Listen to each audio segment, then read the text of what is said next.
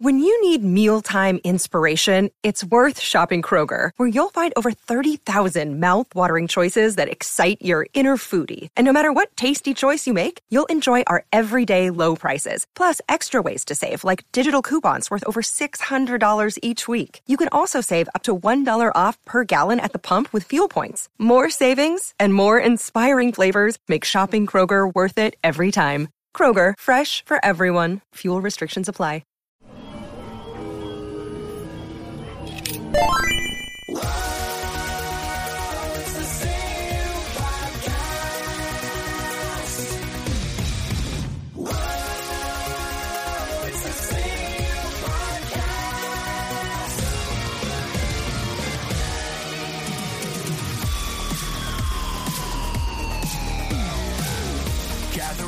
How we doing out there? It's a completely unnecessary podcast for Tuesday, February 17th, 2020. Spring is almost here. Spring's almost sprung alongside Ian Ferguson. When is spring? What, March 22nd? Yeah. I'm Pat Contry. On the show today, we'll be talking about the Intellivision Miko gameplay trailer. We haven't watched it yet. New movies available for viewing at home because of the COVID-19 going on. And, of course, a scumbag show of the week that's going to be associated with COVID-19. It's a COVID-19 themed show for reasons. It is.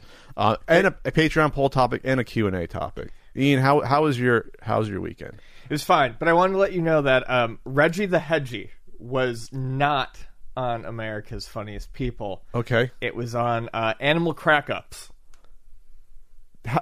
Okay, sorry.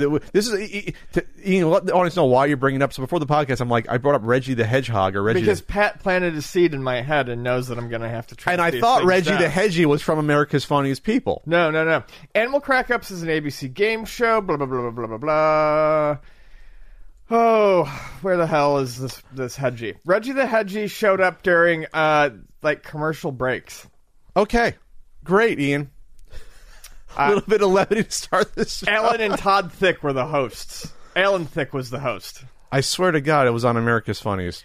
I don't know. When I searched Reggie the Hedgehog, all I got was a bunch of Sonic fan characters. Oh, okay. Well, they stole that from Reggie the Hedgie because it was Reggie the Hedgie. Nothing, man. I looked for Reggie the Hedgehog, America's Funniest Home People, and the first thing I got was Animal Cracker. Okay, so how's everyone doing out there? America's Funniest People has got 2 out of 5 stars. Wasn't that good? No, it wasn't good at all. It was like going to the mall and saying, hey, do something wacky. America's Funniest Home Videos was funny because that was like real stuff. America's Funniest People was like, hey, do your wacky act for us for 30 seconds. Can you fucking debase yourself on national TV for a couple of bucks? While the Funniest Home Videos was people getting wiffle ball bat shots to the groin by accident, so it was hysterical. Accident. They were accidents in here. Then you went. Then the fans would come in the studio audience and win. It was like $10,000 for first place, or like 5 for second, and like 2 for third, and they would do that. Yep. But they would announce like the second place winner first. Then it was between the first and the third, so it was weird. Like you knew what was going to win. It wasn't ever a surprise between the first and the third. No, I don't know how I remember that detail from even as a 7-year-old. I'm like, what the? I said I clearly remember it didn't make any now, sense. but I would not have remembered if you hadn't brought it up. If 9-year-old thick but quick Pat could realize that was a flaw in the show, producers, come on at ABC. What are you doing? Sorry. So, yeah, we have a worldwide pandemic going on here. And probably saying that alone means the YouTube version is demonetized here. Yeah. I want to make sure out there that everyone treats this the way you should. You should treat it with precaution, but obviously not panic. We got to hit that sweet spot in the middle there. So what does that mean? Is for someone like me, I don't go out that much to begin with. But in general, as much as you can, you should probably stay out of public areas. Yeah. That's a smart thing to do. If you're an introvert like Ian, then it's natural to you, right? Then you don't have to. I go out quite a bit. Actually, you probably go out more than me. I go out a lot. But either way, the whole point of this is that most of the people listening to this, even if you contracted this COVID-19, no, you're not going to die, but it's not about you. It's about the collective. It's about everyone else. It's about the herd when it comes down to this. Yeah, stay in. When you go to the grocery store, resist the urge to pick up 5 of something just because you see it. You don't need it. Yes. There's no need to panic by. This isn't a natural disaster where, a hurricane hits a state and it wipes out, supermarkets for a week or two. Distribution is going to keep going of goods and food. That's not what this is about. So I'm hoping that most of our listeners already know this. I like to think that we curate a sort of higher quality listener, that a higher capacity. A supreme clientele. So like for things like seeing people rush out to Costco and literally buying 12, 24 packs of toilet paper, you'd run out of food before toilet paper if there was a shortage. So you don't shit that much in a year. I was going to say, you probably could eat the toilet paper if you had to. You probably could. It's fiber, but you probably wouldn't want to. And add it to a broth maybe and get it in there. But the whole point is that live your life, even with these restrictions, as normally as you can. And we all deal with it on the same level here. I try not to put pain on others by buying too much when the little old lady wants to go to the store and there's nothing to buy there. That's the whole point. It's like, don't make it hard on grandma, who should maybe be staying home anyway. So maybe if you know some older people, maybe you check in on them. Hey, you need anything? You need some canned goods? You need something? So, yeah, stay home. I mean, if there's one thing I can say about our listeners is that they all probably have a backlog of video games or a backlog of music or a backlog of books. Now is the time to get through that. Stay home.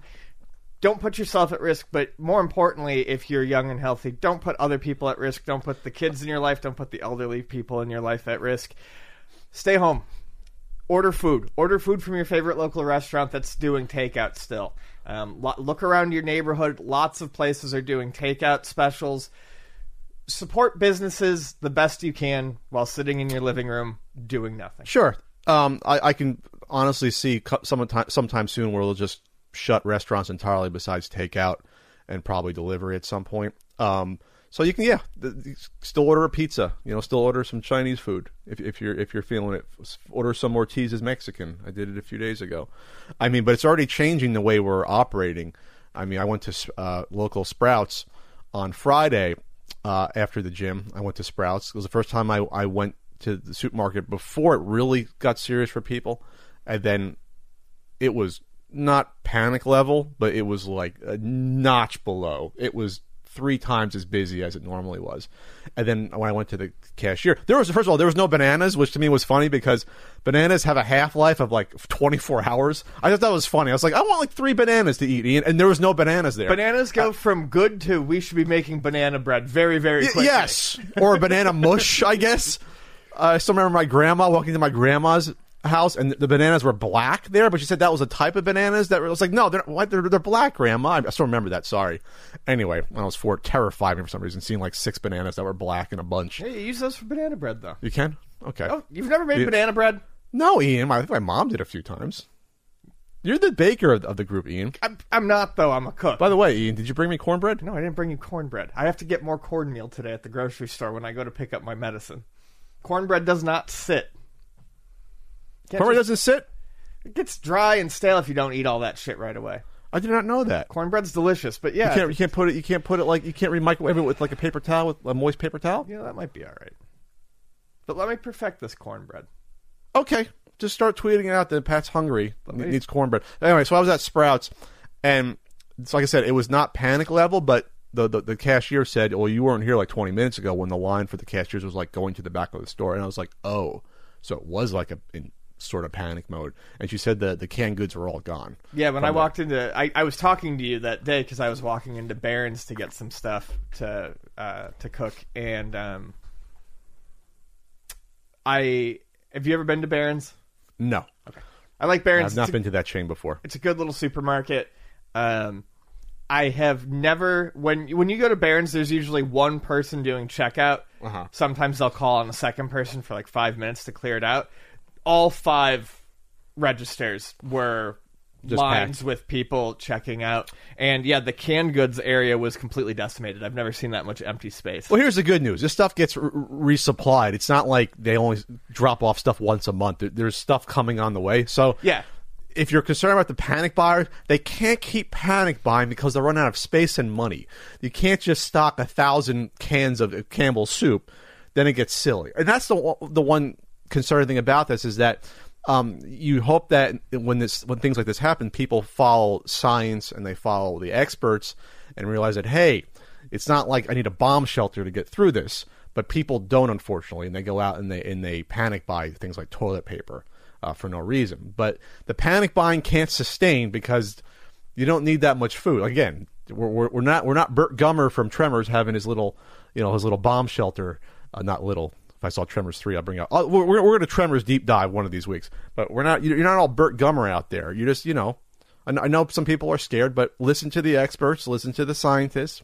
Make sure you have the right facts. Look at the people that are explaining the math. There was a Washington Post article that went everywhere about little balls, about what the difference between the balls hitting each other and spreading and changing color. Balls spreading. In a tank, yes. Ball spreading, not spreading. Not balls. Being the super spreader. Not Ian's ball spreading from past. But there was a nice little article with 4 graphs with random little tanks of colored balls, and when they hit each other, they turn color to say that, hey, this ball's now infected, and there's a cure rate, and it turns back. And there was differences between, okay, we do no quarantine or isolation, we do a little bit isolation or a lot of isolation, and you see the numbers, and it's math in front of your eyes of randomness. And that's what this is. This is a math game. If you want to make a numbers game. It is a numbers game. So that's why I understand people out there that think they're smarter than people that have studied this their whole life, but you're not. As bluntly I can say that, listen to the experts. Listen to the people that study viruses and the spread of diseases, infectious diseases. I'm so fucking tired of this trend in this country where people are like, man, I don't need to listen to experts. I'm just going to go with my gut. Yeah. And it's not from all dumb people, unfortunately. It's from people that are actually intelligent. That's the more you learn. It's from people that actually have a sense about other things, but when it comes to some of these things, it's either, well, I want to think it's going to be okay, so I'm not going to worry about it, or I'm going to say bad information, or I'm going to tweet out or put a meme on Facebook that's bullshit. It's like listen to the people that are forewarning you for a reason, that have studied this stuff for a long time, and look at what's happening in other countries. There's no plausible reason why we can't get as bad as Italy if we don't get a handle on this. Our curve is the same so far. The math curve of exponential growth is the same. The curve from the curve that was in China, then in Italy, then in France. That's how it's going, and we're I think a week behind France is what they were saying. So an exponential growth, if people don't remember from math or algebra, is that it's not a simple arithmetic curve or geometric where you're multiplying by a single number. It spreads and you multiply. So that means, it's 2 times 4 is 8, but then it's, 8 times 2 is 16. 16 times 2 is 32. So along the same timeline... I was paying close attention to your Pat math. That was correct Pat math, though. Just to make the sure. whole point is that the total amount then doubles, and then that amount then doubles. That's exponential growth. And you can go to infinity pretty quickly when you keep doubling. Pretty quickly, you'll go to a huge number that's hard to calculate out, especially when it comes to a population. And that's the difference between this. And again, it's not about just you personally. It's about people that are either sick or infirm or are immunocompromised. Say they're a cancer survivor and they're compromised their immune system. Say you're just a person that you get sick a lot for whatever reason. Some people are just like that. This is the concern for them, not necessarily me or Ian. We might be fine if we contract this, but it's not about us. That's a selfish way of thinking. It's just not about it. I mean, when I was at Sprouts, Ian, I was literally like, oh my God, I should take 4 feet back from this old person walking through. Just in case. I literally started doing that. I was like, okay, you got white hair. Pat's going to stay 8 feet away from you. Just in case. Yeah, this trip to Ralph's I have to take after the podcast to refill my medication is going to be like a fucking stealth mission in a video game. I'm just going to slink around and try to grab some chicken, grab my meds. That's the advice to me. Okay, so the old people now are enemy video game characters, and you stay away from them. You're playing Metal Gear COVID. Yes. Okay, Metal Gear COVID. Yes. It's the name of the game. When a person with white hair comes, the alarm goes off, and you got to hide from them. As silly as that sounds, that's the mentality that you kind of have to work with when it comes to something like this. I mean, I went to the UPS store, and then 2 old people walked in. They're probably 75. This is kind of an older area where I live here in San Diego. And I just sort of stayed back. But my thought was, do they know, the stakes at this point? That it's Christmas? No, after all. God. We keep it light when it comes to the COVID on the CU podcast. But do they know? Do we all know the risks? And it's not that I'm going to go around preaching to people, but when I'm talking to people now, I just bring it up to make sure, like, not saying you should panic, but the potential severity of the situation. It's just to be taking precaution. I called my dad a few days ago, Ian. This is great. And so I called my dad, and my dad is like, I don't want to say he's dumb. My dad might listen to this because my mom listens to all the podcasts. But my dad, I'd say, was too easily influenced by certain outside factors. We'll just say, I don't want to cough near you, but Fox News. I try to say to him, but even on Fox News by this point, they're taking it seriously, and there are Republicans and conservatives taking it seriously. Jesse Waters, that fucking shitheel, came out yesterday, but like, I should have taken it seriously from the beginning. Is he the guy that's absolutely nuts? I don't know. They're all absolutely fucking nuts. Just type in Jesse Waters. You'll know the one I'm talking about. Is he the one that had Destiny on one time? It's just like, you got... All it is you got your fucking marching orders, bud. So anyway, I told my dad, hey, Dad, you and Mom should probably, as much as possible, stay out of public areas. As much as my kid. And my dad was like, okay. And then I found out 2 days later from my sister that the day after I talked to him, he went to the gym. So then my mom had to yell at him, like, what are you doing? Especially in their county where they live, there are confirmed cases on top of it. And the number of confirmed cases it's not the number of people that actually have it. We have to reiterate that. Keep in mind, we have not nearly enough tests to go around. When you say there's 50 confirmed cases, Ian, what that means is that people actually went to get the test from the doctor or hospital. That doesn't mean that's the only people that have it. And they weren't turned away. Because lots of people... There's stories of people being turned away, being like, well... We're about 6 to 7 weeks behind on where we should have been when it comes to this. If we acted quickly end of January, we knew this was a bigger threat. We probably be in a better position now, but you can't go backwards. The whole point is that the numbers aren't what they look like. There are a lot more people that have this. But anyway, not to scare people, but that's just the truth of the situation. But anyway, so my mom had to be the voice of reason and say, like, what the hell are you doing? So hopefully my dad snaps out of it because my parents are over 70. When you look at the math, over 70, if you get it, it's like, that could be like an 8% chance they may not recover from it. So it's like, that's not a good roll of dice there on the Dungeons and Dragons. 8 out of 100. Well, Pat math, how much, what is that, 16 times 8? 15, no, 14, 13 times 8, 13. There's like 14 on the die. You fucking lost me. I was just saying, if you're rolling the dice, to get the one bad number, you need like 14 dice to get to 100 if it's 8%. But that math is totally off. It's like... Sure. Or you could use 5 20-sided die.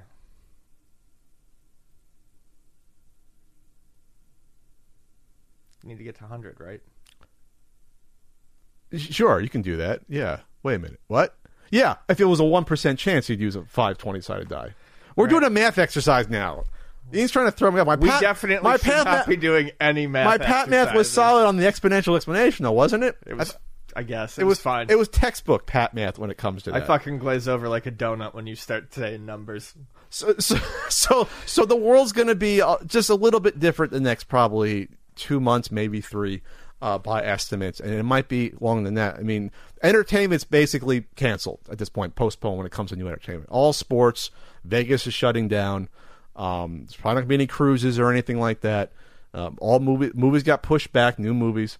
That Fast and Furious movie, damn it, I wanted to see Cena. It's next April now. It got pushed back there. So we got to make do with what we have. We have tons of video games. We got Netflix. We got Amazon Prime. Catch up on your Tremors. Tremors. It's not what's 6 numbers? A double trilogy. Sexology. What is it when it's 6? Something like that. Let's call it the Tremor Sexology because that just sounds sexy. Buy lots of condoms. Okay, sure. We'll see how many kids explode the population. There's totally going to be a coronavirus boom. You think so? Yes. For people just staying home? Yes. There's going to be a coronavirus boom. I don't have any partners here, but besides Where's My Keys Mario and Who Clogged the Toilet Luigi. I'm all alone here, Ian. Come on. You make me feel bad now. Anyway, not saying that I need to have a house party here. But you're right, though. You're actually right about that. There's going to be a little uptick next year in babies, I think. A lot of people staying home with not a lot to do. Virus babies we're going to have next year there. So, WrestleMania is still going on. The show must go on. WrestleMania. The Raws and SmackDowns now at wrestling events are now in empty arenas that they're doing. Yep. And it's really awkward. I mean, supposedly the shows are still pretty good, but like I think on Raw last night they re-showed the Royal Rumble in its entirety. They had one new match, and they had a few promos and things like that to get through it. So yeah, the whole they're sporting events without audiences is kind of crazy. When they said sports entertainment. Yeah, when they said they were going to do that for the NCAA tournament, I was like, no fucking way. They tried to save it? Well, one, I knew it was just going to get canceled, but I mean, that's how quickly things are changing and how quickly people's understanding of this being serious is changing. You know, the NCAA went from, yeah, we're still going to do it, we're just not going to do it in front of people, to less than 24 hours later, you know what, it's canceled. It's canceled, we're done. Well, after the NBA did it, they're like, we can't do it if the NBA right. postponed it. But the problem is when NBA can postpone because the players are under contract, these are kids that are leaving school. Yeah. But you can't bring the kids back, 6 months from now to play the game. Seeing anything that normally has a crowd without a crowd is going to be weird. I imagine that WrestleMania without a crowd will be a very, very strange thing because it's going to be at the Performance Center. Yeah, they're going to do it in the Performance Center, which is small. I think it's a crowd. I think the capacity is a few hundred, 500, something like that. It's small. It's where NXT is out of, or used to be out of. What I heard is they'll probably blacken the lights around the ring to focus on the ring, which used to be boxing. The boxing events do that, and sure. UFC did that before the UFC canceled their events. They had one last one in Brazil on Saturday, and they did that. It's not as bad when it's something like that because you're not looking at the crowd anyway. Usually during a fight, but yeah, it was literally people in the first few rows that are watching and no one behind. And when Michael Bisping on commentary was like going, "Oh, look at that," you heard it echo throughout the arena. So it was bizarre. Weird. So you knew that there was like 35, 40 people that are there. You have the judges and the doctors. But the issue is that you still have a gathering of people. So I heard, why are you canceling, racing events and why are you canceling golf events? Well, it's not just about the attendees, it's about the people that have to come to put it on. You have volunteers, you have staff, you have people getting the food. It's still hundreds of people putting these events on that are gathering together, besides the players. And everyone's still traveling, especially if you're a golfer internationally, you're traveling. So it just makes it untenable to do that. It's like you either do it or you don't entirely. There's kind of no middle ground when it comes to these things. And that's one argument I see from people. It's like, well, why don't you just shut down all the, retail or do all that? I'm like, we might get to that point because that's what they're doing in countries where it's bad. They're shutting down everything. China was shutting down their economic industry. They were shutting it down to make sure. They were doing their draconian measures. But in this case, that's the one thing that would make it go away as quickly as possible. Well, North California has already done that. Bay Area has got shelter in place activated. Fucking activated. Like it's a fucking button. Wonder Twins? Yeah. It's a button you hit. Activated. But, I mean, 6 counties, Bay Area, you are supposed to stay at home and all non-essential businesses are closed. Yeah. We're going to get there. We're getting there. The problem is the U.S. is so much different than other countries. We have 50 states. We're so spread out geographically versus other nations that we're larger bureaucracy of 50 smaller governments, so it makes it a little bit weirder because of that. But I mean, they've canceled the local conventions, but they came different times. So, but we're going to get there where everything's going to be, I think, locked down for a bit. Let's you and I make a concerted effort for the rest of this podcast. We're going to go fucking nuts, not to touch our faces. Because I just touched my nose. I'm touching my face. I'm sweaty. Yeah. Sorry. I touched with a tissue. I touched mine, and then I looked over and saw you touch yours. But I washed my hands right before the podcast. So did I. But I'm spraying my own germs. Okay. Let's see what we can do. I'll do this. Okay. Let's see what we can do. We'll do that. I have had I told Ian I have had a sneeze the past week. That's actually good though because sneeze is not as a common symptom of the COVID-19. So I was okay. I got like a light cold. That's good. That's a good thing. I'm just spraying the cold at Ian. Just a fucking base coat. And just to let you know, if we actually measured, we're probably about 4 feet apart right now, not 6. But we have a risk factor when it comes to the CU podcast, but because we love you all, we want to do this. We're doing this for you. That's the reason why we want to talk about how bad it's going to be to see Roman Reigns versus Goldberg in an empty arena. It would have been really bad to begin with. Now it's going to be super bad to see that match happen. Yep. That's not going to be good. Good thing they took the title off Bray Wyatt. Yeah. With another part-timer. For Roman Reigns. Wait a minute, he beat him last time. No, who did he beat? No, he beat Kevin Owens last time. Goldberg for the title. That's good. Build that new talent, WWE, with 52-year-olds. Hey, and it's going to be AJ Styles versus Undertaker, by the way.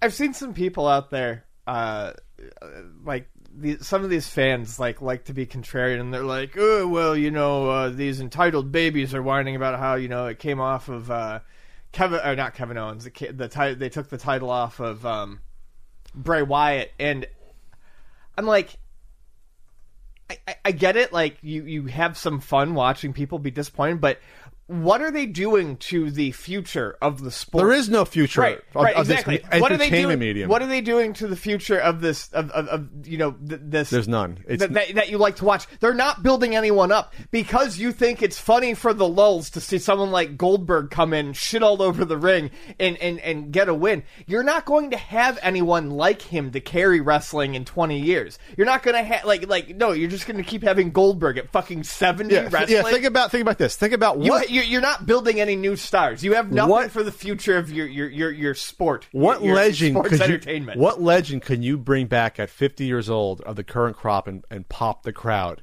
It won't be Roman Reigns because the one guy they tried to shove down your throat was Roman Reigns, and the fans were not accepting it. He main evented three or four straight WrestleManias. Well, it is going to be Roman Reigns. This is the thing. It's just people aren't going to go for it. He's like closest. He's the closest to what they have. Cena's the last guy. Cena, sure. Reigns. Edge came back and people went nuts. So it's Edge, but Edge is 47. He's been gone for like 7-8 years, so he can probably wrestle for 3-4 more years. He's in good shape. We're different now with staying in shape and health and fitness versus even 10 years ago. But Edge is there's like 3 guys you can do it with, and that's it. The Rock ain't gonna wrestle anymore. Every time The Rock comes back, he gets hurt because he's so massively big. He's too big to wrestle and actually be flexible.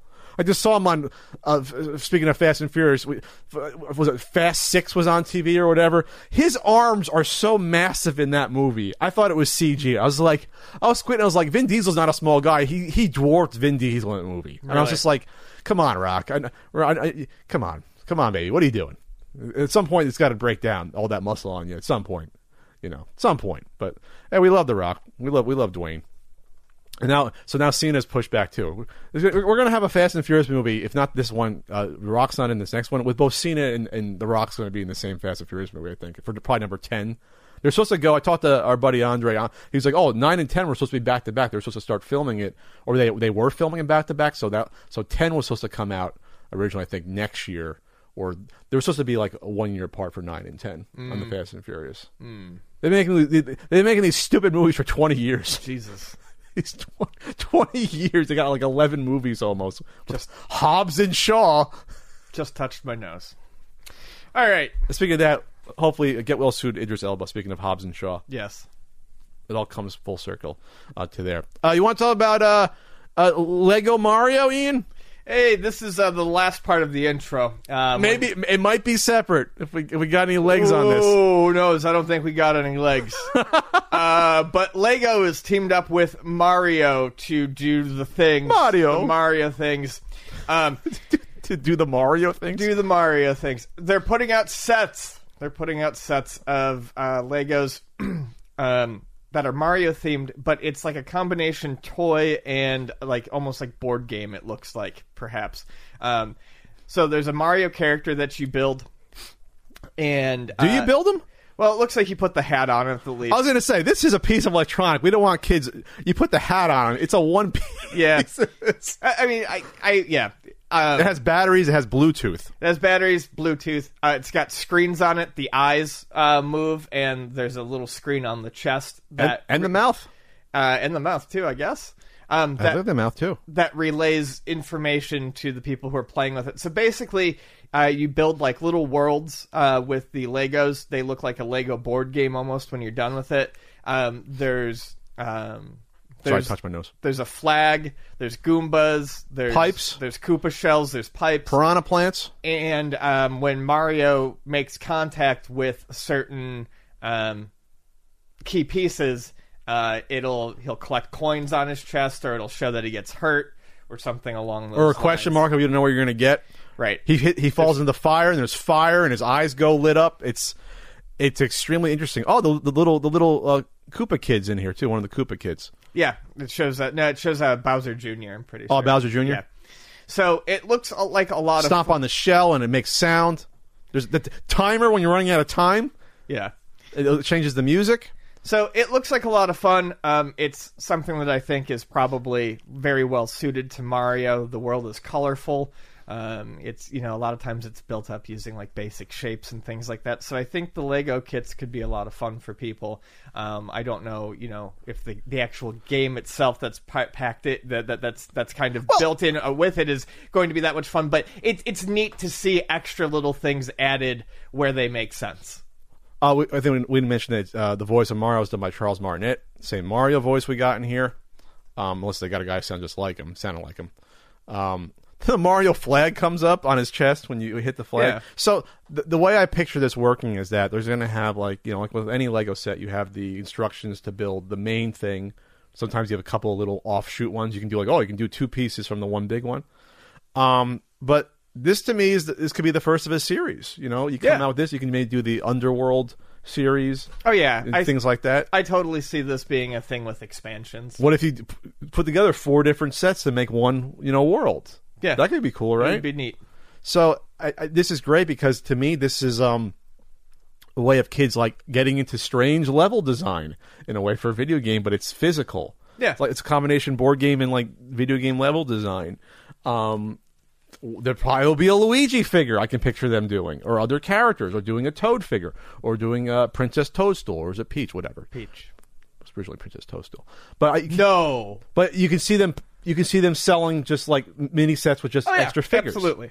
So this is great because this is almost like the natural progression of like almost like the Amiibo, but this you actually play it. It's a lot more interactive than the Amiibo. With Amiibo, you just sit down by your game. This is like, you can put the. You can do stuff. I wonder when this stuff happens, who approached who? Did Lego approach Nintendo saying, "Hey, we have this awesome idea we want to show you that we can do," or was Nintendo thinking, "Oh, we want to do a cool toy"? I wonder how these things start up when you see this stuff happen. These collaborations here. What's interesting to me is that Mario is Lego.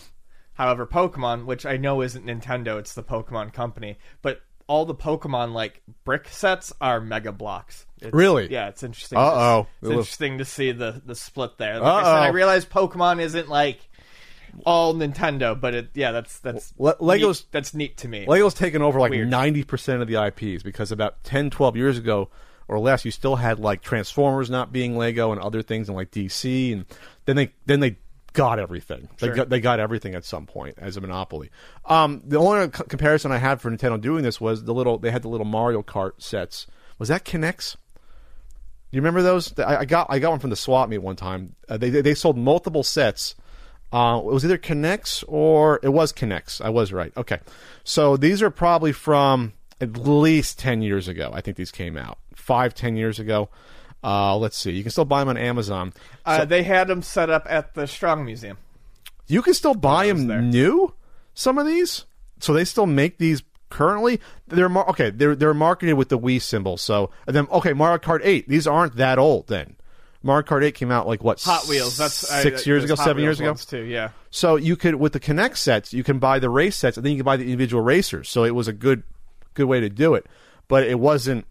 I mean, like there wasn't electronically interactive. I don't think it was just setting up the coursing, and you had little traps, I think, and things, and little, you can basically. It was basically like building your own. Remember, you had the Matchbox cars, and it was sort of that sort of deal. Yeah, well, they make that for Mario Kart as well. It's on the Mario Wiki, by the way, so now I can see everything. Oh my God, they had a lot of sets. They had about 12 different sets. They had Mario versus Goombas. They had Mario and Luigi at the starting line course building set. They had a Yoshi versus Lava Plume set. So I guess you can expand it together. Mario and Donkey Kong beach race building set. So again, that wasn't as interactive as this. I'm not sure. I'm not familiar if the cars were like wind up, like pulling back and they go. I have no idea about that. But you did snap everything together, and there was connecting rods. Kinects never took off as much as the other things did, obviously. Lego's sort of the granddaddy of this, but Kinects has been around for still a long time. Yeah. Right? So, I think it's interesting. Looking back at the history of Nintendo and licensing, when the NES was big, I just think it was funny. There were no toys. Yeah. It was just little figurines. I'm always and little surprised that there wasn't more. It was just little PVC figures, but damned if I knew where they were sold. They were probably at like your local paper shop or Hallmark store. They had the little PVC. I have like a Link PVC figure, right? But they didn't sell a lot of them. They had the Nintendo trophies, but they weren't technically toys.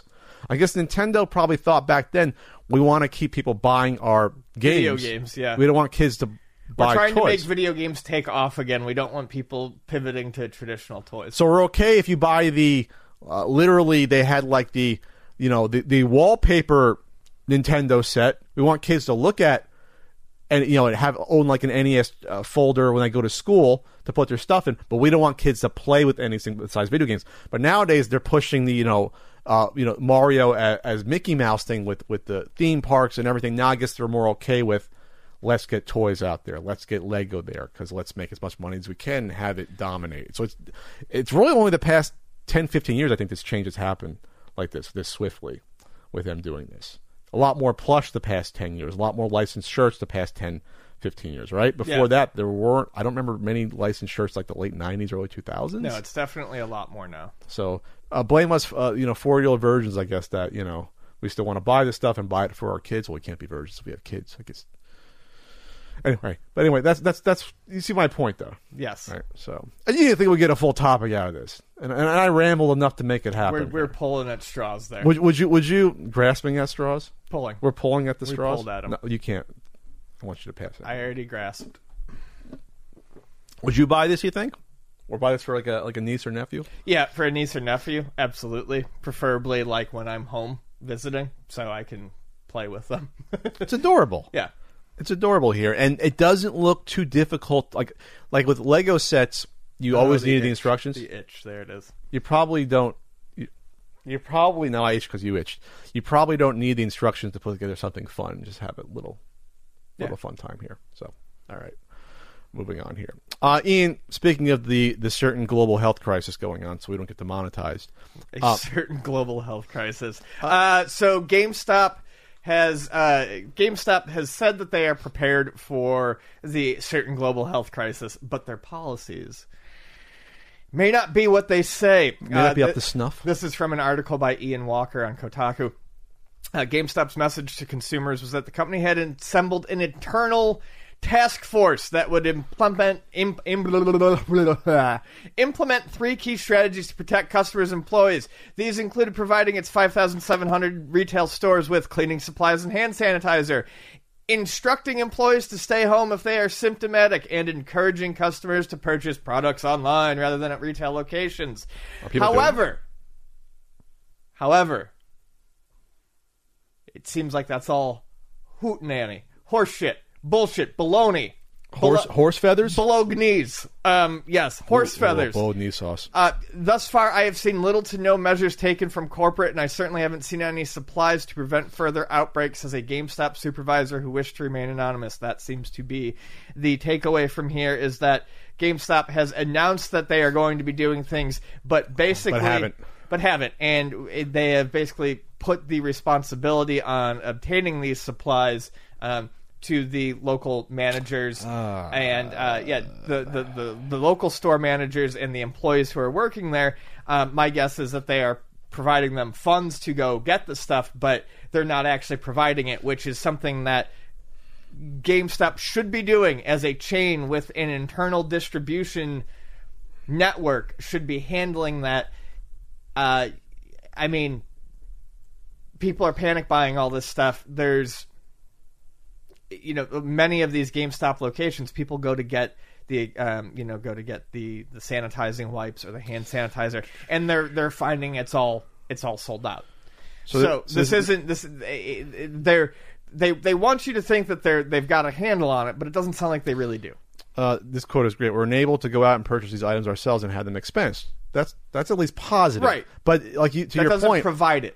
To your point, though, if you have a concerted effort to do it, maybe all the stores get their supplies at the same time so you don't have to worry about it. Versus worrying about, well, maybe this store doesn't think it's a big deal. Maybe this manager doesn't follow science and thinks, oh, we don't need to do anything, or have cleaning supplies, or have sanitation for our employees, or wipes, or yeah. And plus, like to your point, we'll get into this coming over the week. Local stores may not have anything.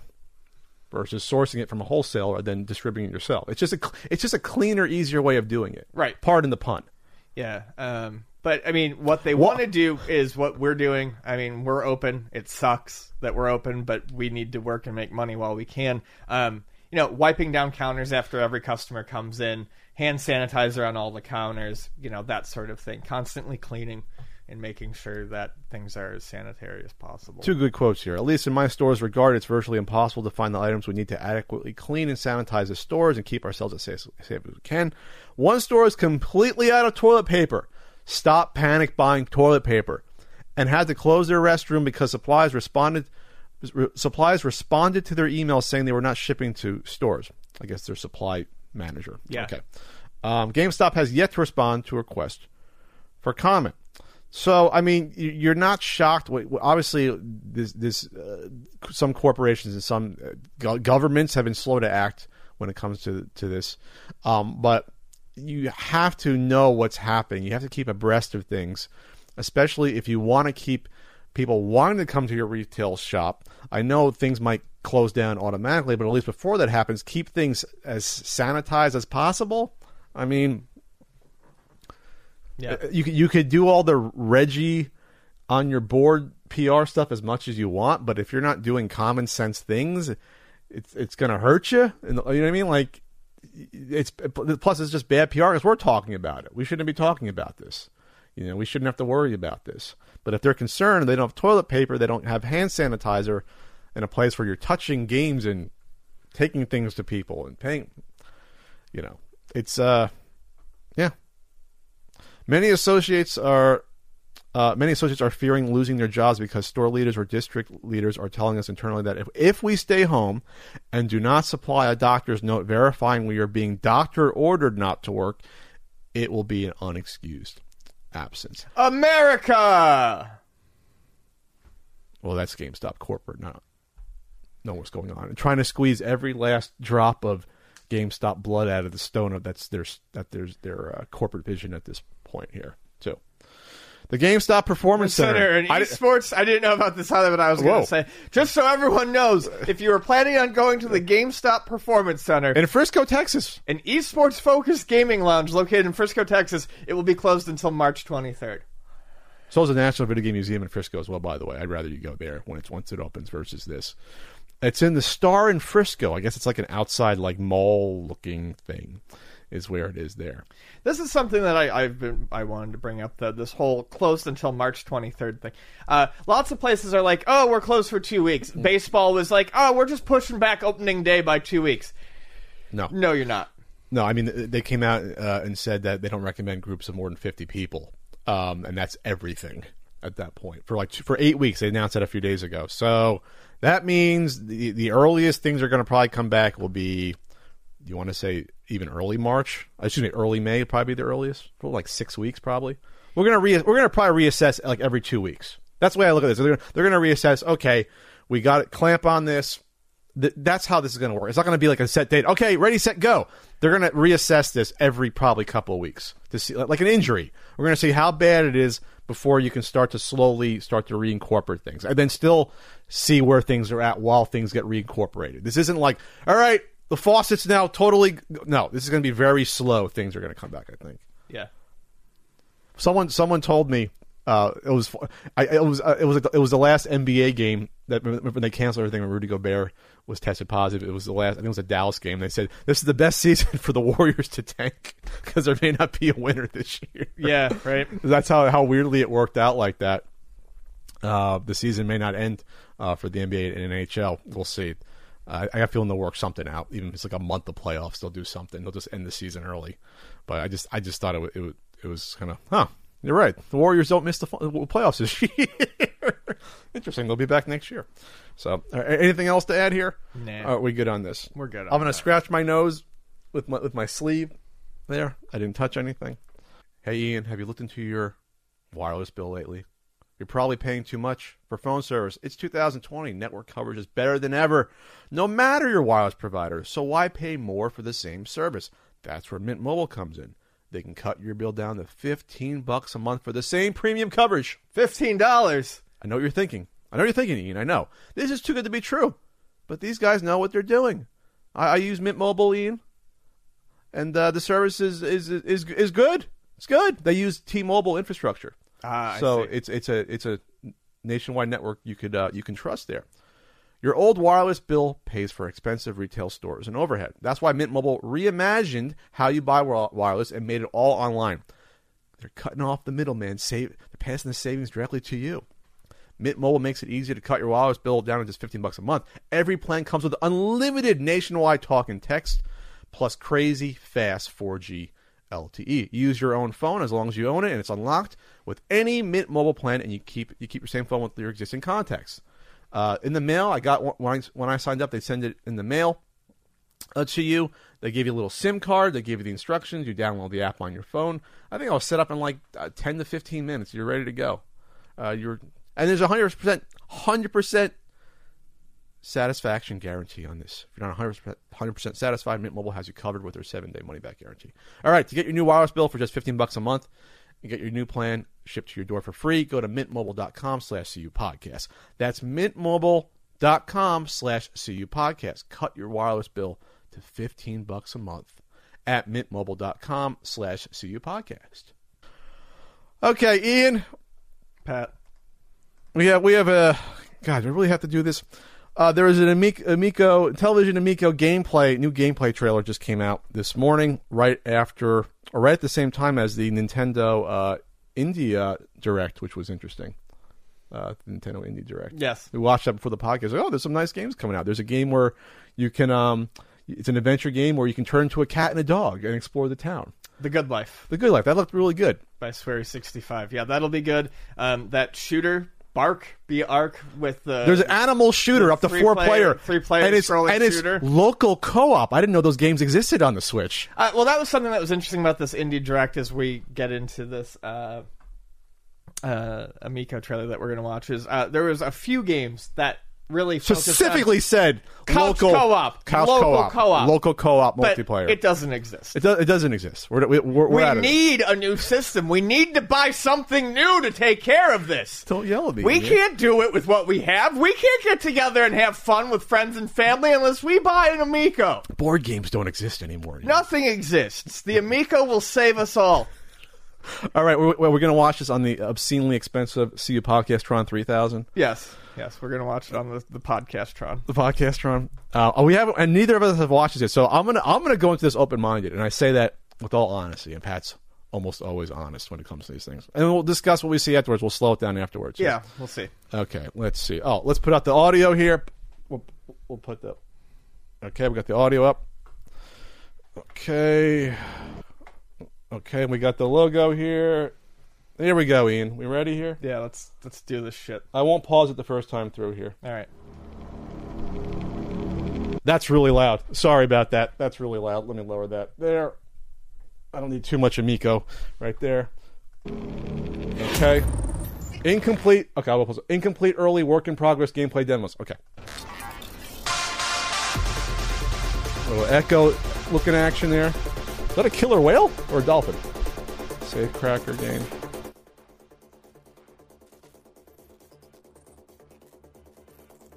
Okay, we got pool. That was in the original trailer, I believe, of the Gamescom trailer, a little racing game.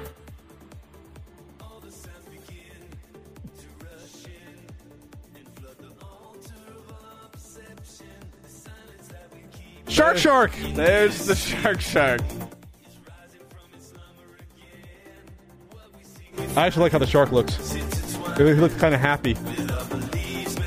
Cornhole with unlockable levels. There's your breakout. Astro Smash. This is loud.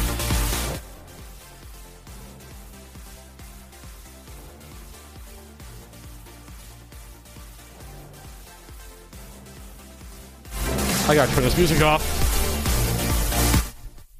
I thought there'd be gameplay, actual gameplay music. Plus, I don't want to get demonetized for that. It's a tank game there. Was that like a Bomberman type of game? Looks like it might have been. That's just, that's Pong with a minigun. Well, a Pong / breakout sort of game. That's literally Pong. Jesus, that looks real bad. That's literally Pong. Okay. That's my Coleco Telstar. That's what it is. Yeah. Missile Command. Evil Knievel. We got Evil back. All right. We're going for the 40. We really are going 40 years old for Evel Knievel. That one does not look that good. Okay, there's a dice game. There's skiing. I guess that's your Intellivision skiing sort of counterpart there.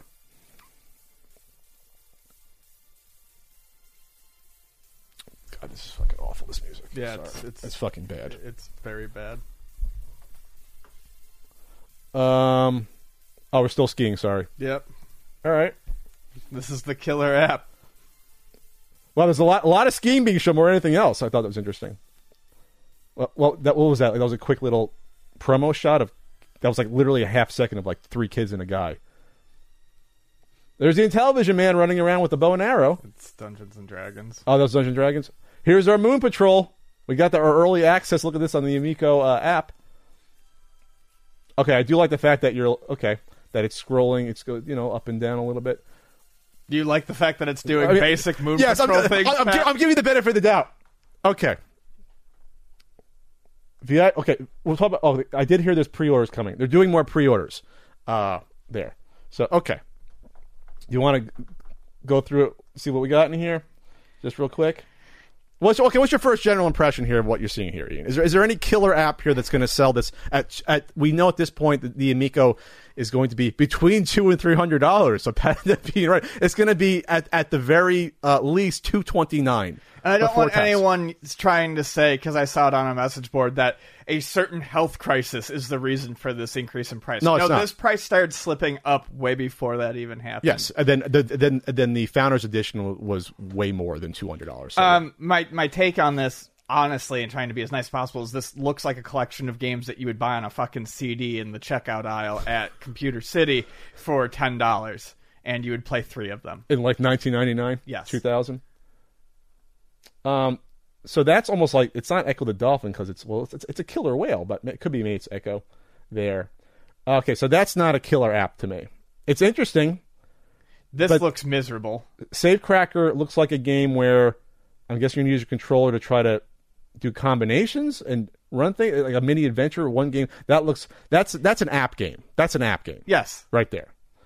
That's how we should look at these games. Are these games that you should only exist on the Amico, or would need the Amico in order to power these by themselves? What game was this? Oh, that was Safecracker. Part of Safecracker. I mean, some of the stuff like this looks like... The pool game looks... If you've ever had, like a simple, like, game development, like, interface, if you ever use anything like Click and Play or Game Maker or that sort of thing. This looks like the sort of demo stuff you see in there, like generic how to make a game, basic games. Well, a pool game's basic as you can get. I mean, that's I wouldn't have shown that. That should not be a game you would actually buy. No, sometimes less is not. Sometimes more is not more. No, you don't need to show the pool game. It's bad looking. That's the first one I'm going to say. That's to me an absolute joke to show a pool game. That's a joke. This is actually the highlight to me.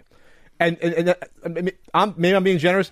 This could be a fun little racing game like Super Sprint. I like games like this, but there is no reason that you would need to buy a system to play a game like this. Well, no, and I can't picture that disc being that fun to play this with versus just an analog. And you're not wrong, because this is the one where I was like, I would play it because I play lots of games like I like, but Super Sprint exists. I mean, all of the Micro Machines exist. I like RC Pro M exists. This kind of looks single screen-esque. I like overhead racing games like Super Off-Road. Right. So this one actually is interesting to me. I'm not sure how this is going to work with multiplayer though. If the screen is moving, you can't have it like that. Then does that make sense? Because maybe they look at the controller screen. That's going to be miserable to play it on that though. I'm not saying it's going to be better. I'm just saying because that screen is not as big as my iPhone 7 screen probably there. So they show some courses. Again, it looks okay, but again, I can probably download like 5 games on the App Store. It's like that. I was going to say there's some of these games I'm going to look up on the App Store to see how many equivalents there are if you want to look up a racing game like that.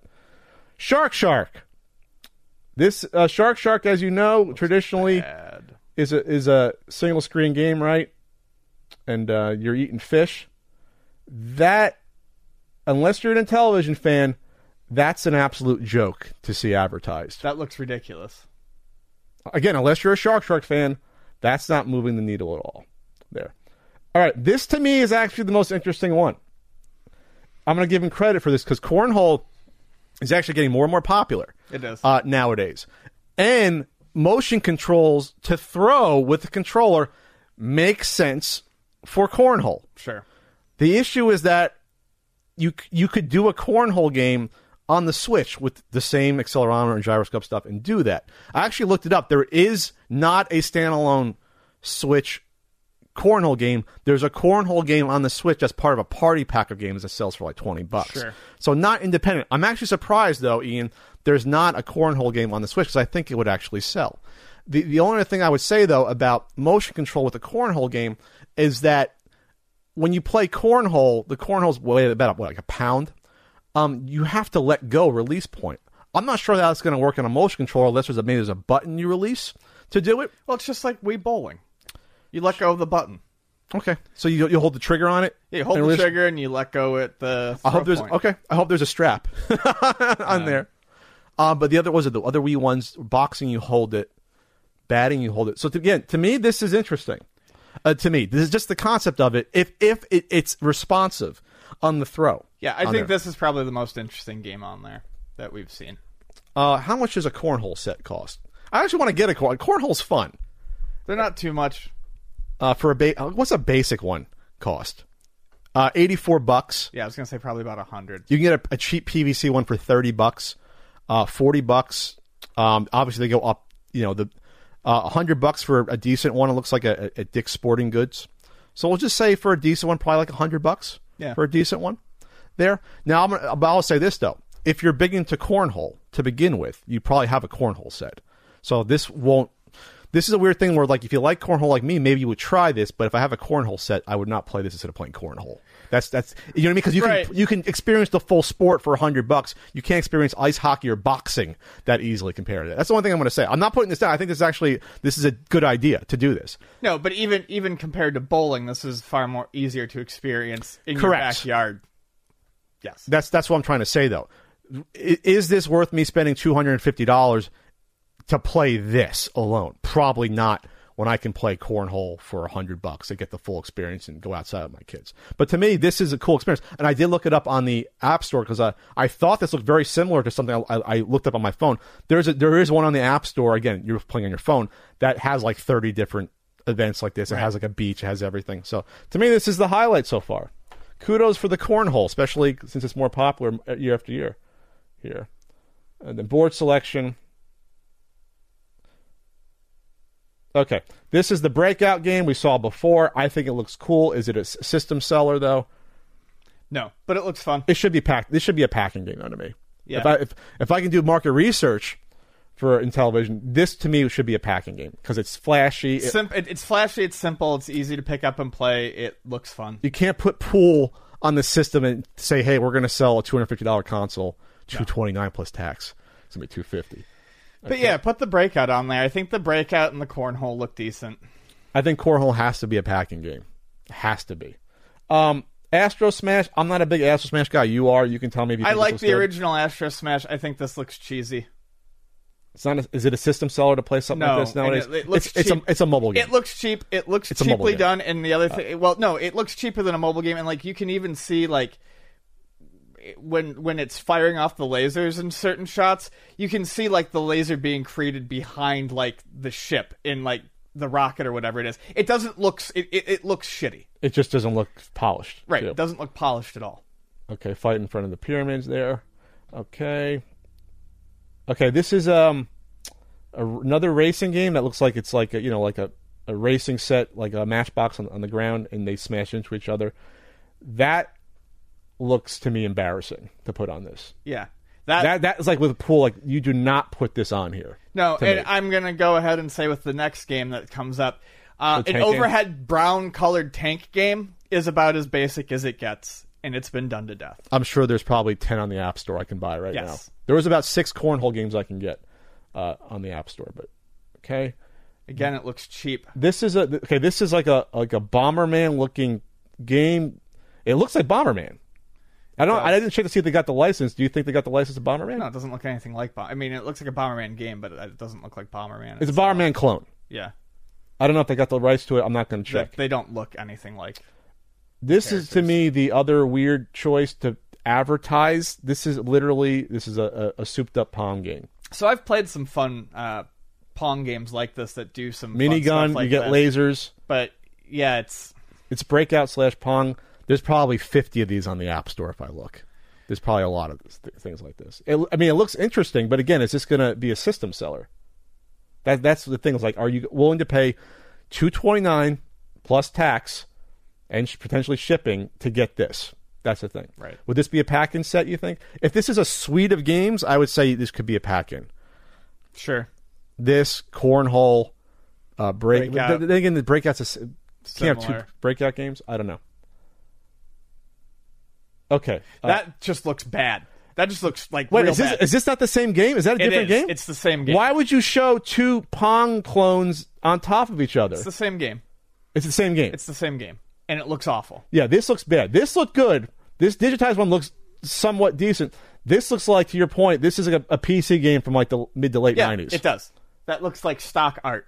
That looks terrible. With the soccer field, basketball court, and then you have the football field there. That looks bad. I'm not going to... This was a little recording game that it's hard to tell what this is. There's a little ice cream cone, little thing. Of party game of some sort. That goes by within... Listen closely, and it's gone. I guess if it's recording, you can't really advertise it. Right. The trailer music was awful, by the way. Yes, it was. It was miserable. Okay, here's this is a Missile Command, updating Missile Command, that it's hard to tell because it's literally a second. That doesn't look like Missile Command to me so much as it does multiplayer Sabotage or whatever the fuck the game was called, Saboteur. Well, there are missiles coming down. They're shooting. Yeah, true. I think it's Missile Command. Let's. So this is. They got Atari. There's a list somewhere I can look up. I'll look up on the Wikipedia right now, or if you want to look it up as I go through. Yeah, pull up the wiki for what games they have. There's like 22 games I think that they have announced. Okay, this is another embarrassing one to me for a couple of reasons. This is like one of those real physics types of games that, like that there's a billion of these on your iPhone. There's so many of these on your iPhone. This is Trials HD is the long-running one on console that has like 4 entries, and they're fun.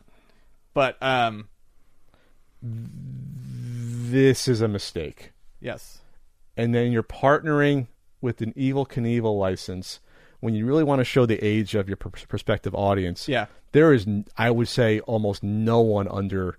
Well, there's no one under 40 that was alive to see Evel Knievel, I think, perform because he was done. But he's a huge guy from the early to mid 70s. That's when his zenith was. So we're talking 45 years ago for Evel Knievel. So okay, what's next we got here? There's Sharks in Chicago. Okay, that's cool. There's different sort of stunts you can do. There's different levels. But it's still a physics game, a simple physics game where, he's wacky, you're hitting down the blocks. Yeah, I personally don't like games like this.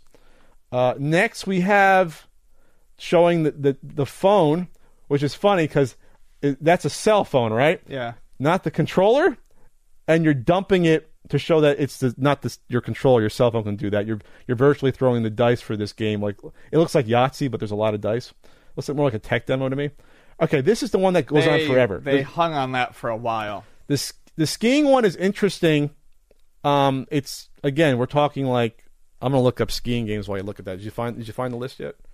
Yeah, it's Night Stalker, I believe, not not Night Stalker. Missile Command. Yeah, there it is. Missile Command on the list. That's an official Missile Command there. Yeah, crazy. Okay, so what do you think about this skiing game, Ian, when you see this? What do you think when you see this? I think Ski Free on Windows. Ski Free? That was a game on Windows? You never played the skiing game on Windows? No. Where the abominable snowman chases you at the end. It's built into Windows? It was like everyone had it at one point in time. I think it's a weird game to focus on.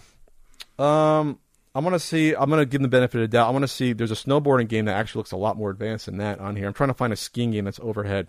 Oh, I found one. Skiing Yeti Mountain, but it's like 8-bit pixel. It looks fun. There's freestyle skiing. I'm trying to find one that's kind of overhead like that. Found one. Ski Legends. I found Ski Legends there. and these are mostly free with in-app purchases. There's a lot of skiing. Wow, skiing games are popular. I always forget how other countries, like in Europe, skiing's a lot more popular than here. Yeah. There's easily 25 to 30 skiing games, about 25 games here. Arctic Smash looks pretty good. Oh, it's an endless runner skiing game. That's an interesting concept of an endless runner. I guess it makes itself. Okay, so there's a lot of skiing games. This looks like an app game to me. Yes, it could be fun. It looks like an app game. Okay. And again, do you need a special controller to play something like this? There'd be no reason to use a special controller for something like this. Yeah, I'm still trying. Yeah, none of these games have maybe the Safecracker game? Yeah, Safecracker, probably. And the Cornhole. Yes. But again, it's all motion controls. There's other systems you can do that. But okay, this one went on for like 30 seconds when we were watching it. It went on for a while. Maybe this is one they're mostly in depth with in terms of completing it. I guess. Okay, what we got next here? God, this goes on forever. We get it. It's skiing. Avalanche. Okay.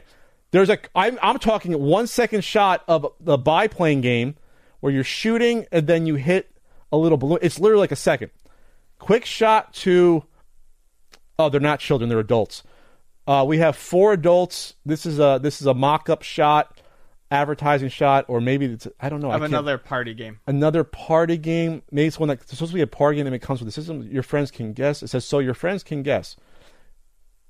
Those are literally like emoji. Yeah, it art. Looks like the answer's Ratatouille. So they're trying to play charades with emojis. Oh, it's classic concentration.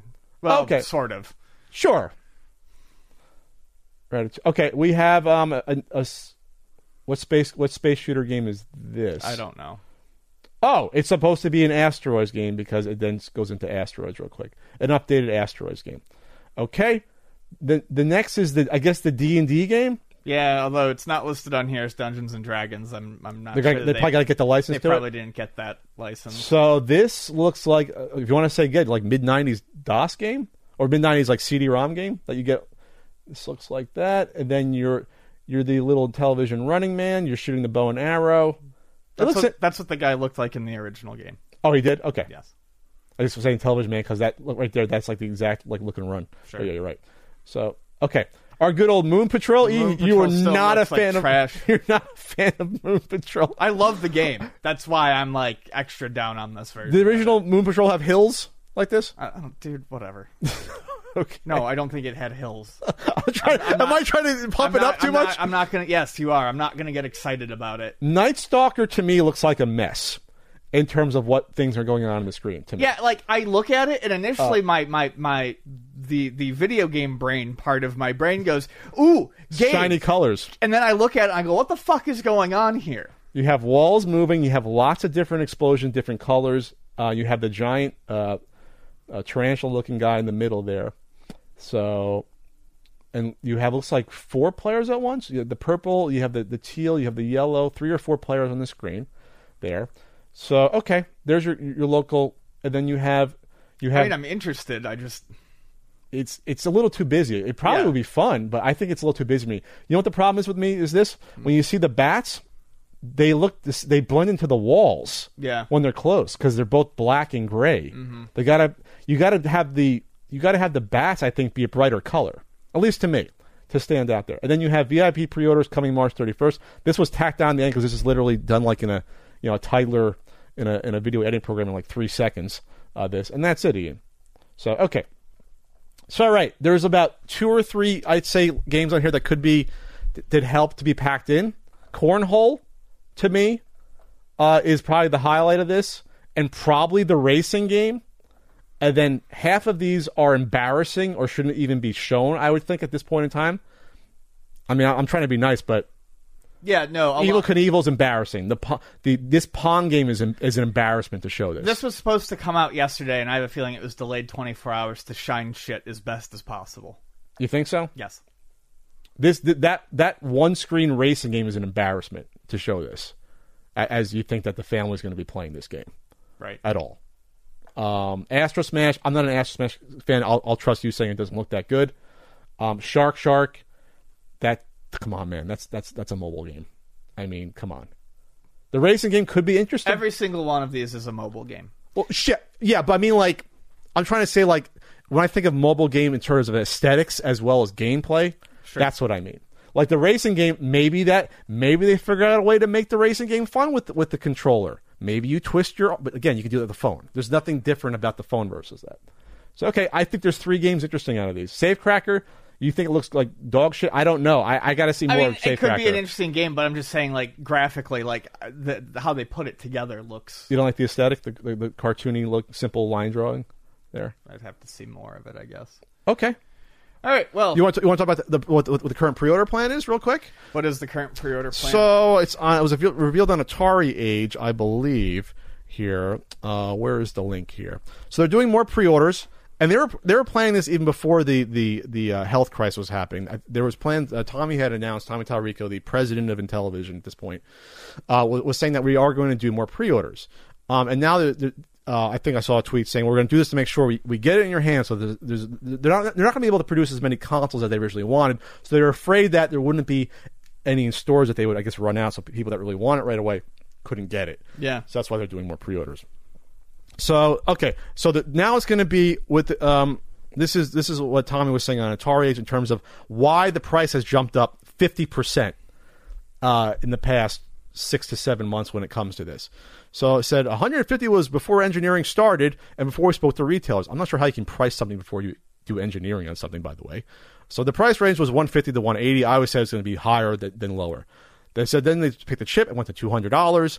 Then they said they spoke to retailers who said it would seem too cheap at only $200. It would be just a retro or a flashback when they spoke to retailers, which to me would be strange because there's no flashbacks that have ever existed in my head that were even close to $200. Or standalones were usually between $50 and $100 historically, weren't they? Even the old Atari ones. Yes. So that to me is a strange thing. Why would a retailer think that? Anyway, because there's a lot of game consoles have come out or eventually went down to $200, especially handhelds. The 3DSs, and DSs were $200. So why would you? Those aren't flashbacks. I'm not saying he wasn't telling the truth. I just think that's really strange advice to give someone on pricing something. Yeah, go over $200 because the Switch Lite's $200. People are buying because it's quality. It doesn't look cheap to them.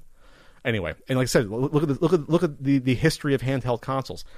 Anyway, so at that point, let's say they try to do more responsive, capacitive touch screens.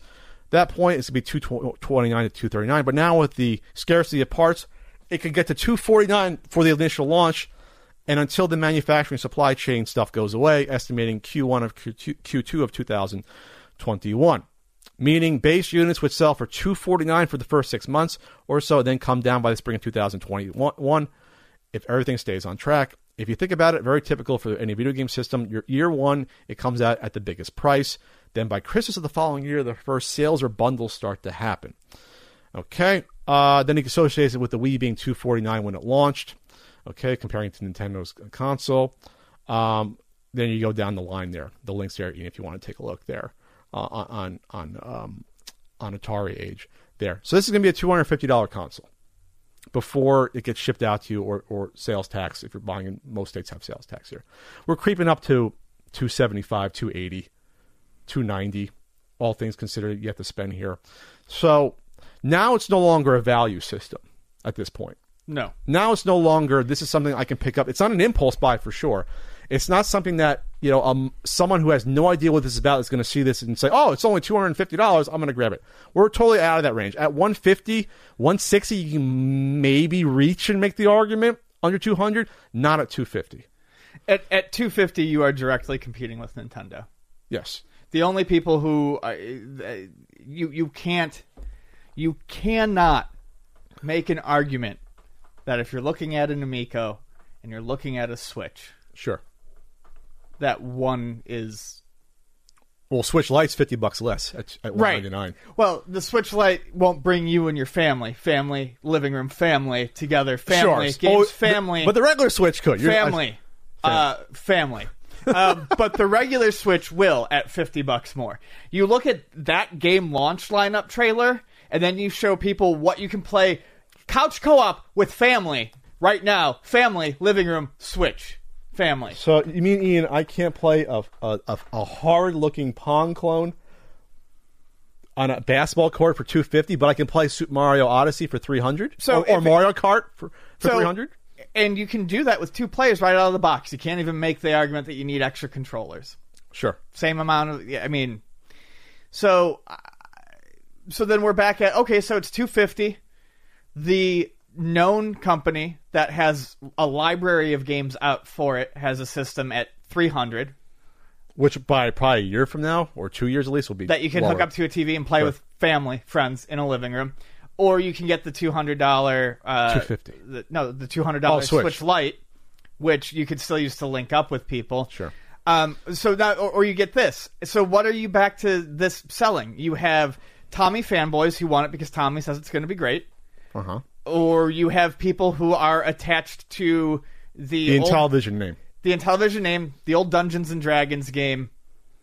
Looking at the list, there was like a Lock and Chase game. Hey, I like Lock and Chase. R-Type, there's going to be a version of R-Type. Frogbog. There's going to be a Tron Deadly Discs. But you're going to have people who are really, really attached to the name that some of these mobile quality games are going to be carrying to get them to fork out $250 when you have clear alternatives.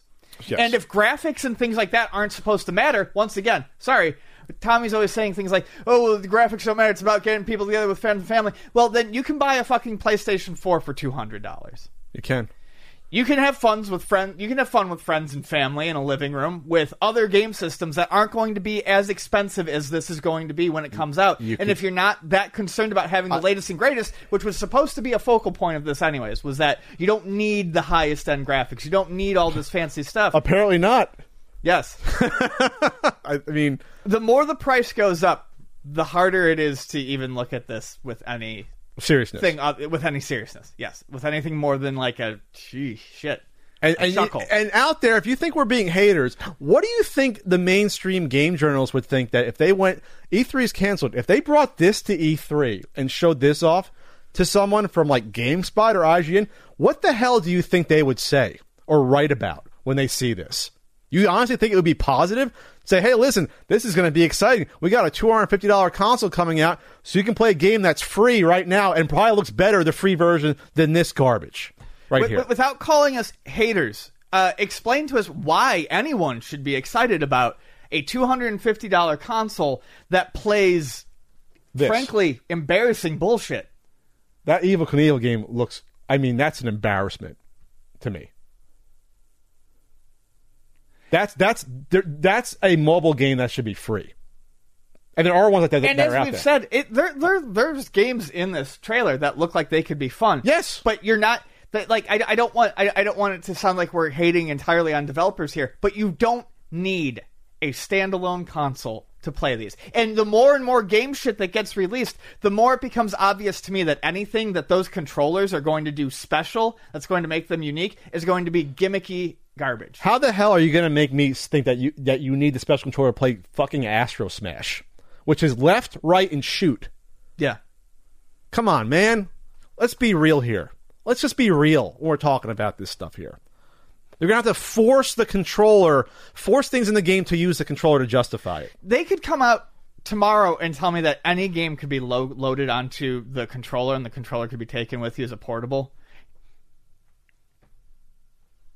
That's what our phone is for. I was going to say that. Like, I'm trying to think of like the craziest thing that could be told to me. Yeah, because we don't know that it's portable. We don't think this isn't a portable system. No, but I'm just saying. That's why I'm trying to think of like the craziest thing that they might consider an ace in a hole. Well, it's a portable game system too. Or load the game onto the app to take your phone with you. Maybe we're still playing because a cell phone can power any of this stuff. So then we're playing mobile games on our phone, which we already have, and we don't need a console for it. Not just that. Half of these games we see, or I would say almost all of these, there's equivalents of all these games that exist in other places for forever.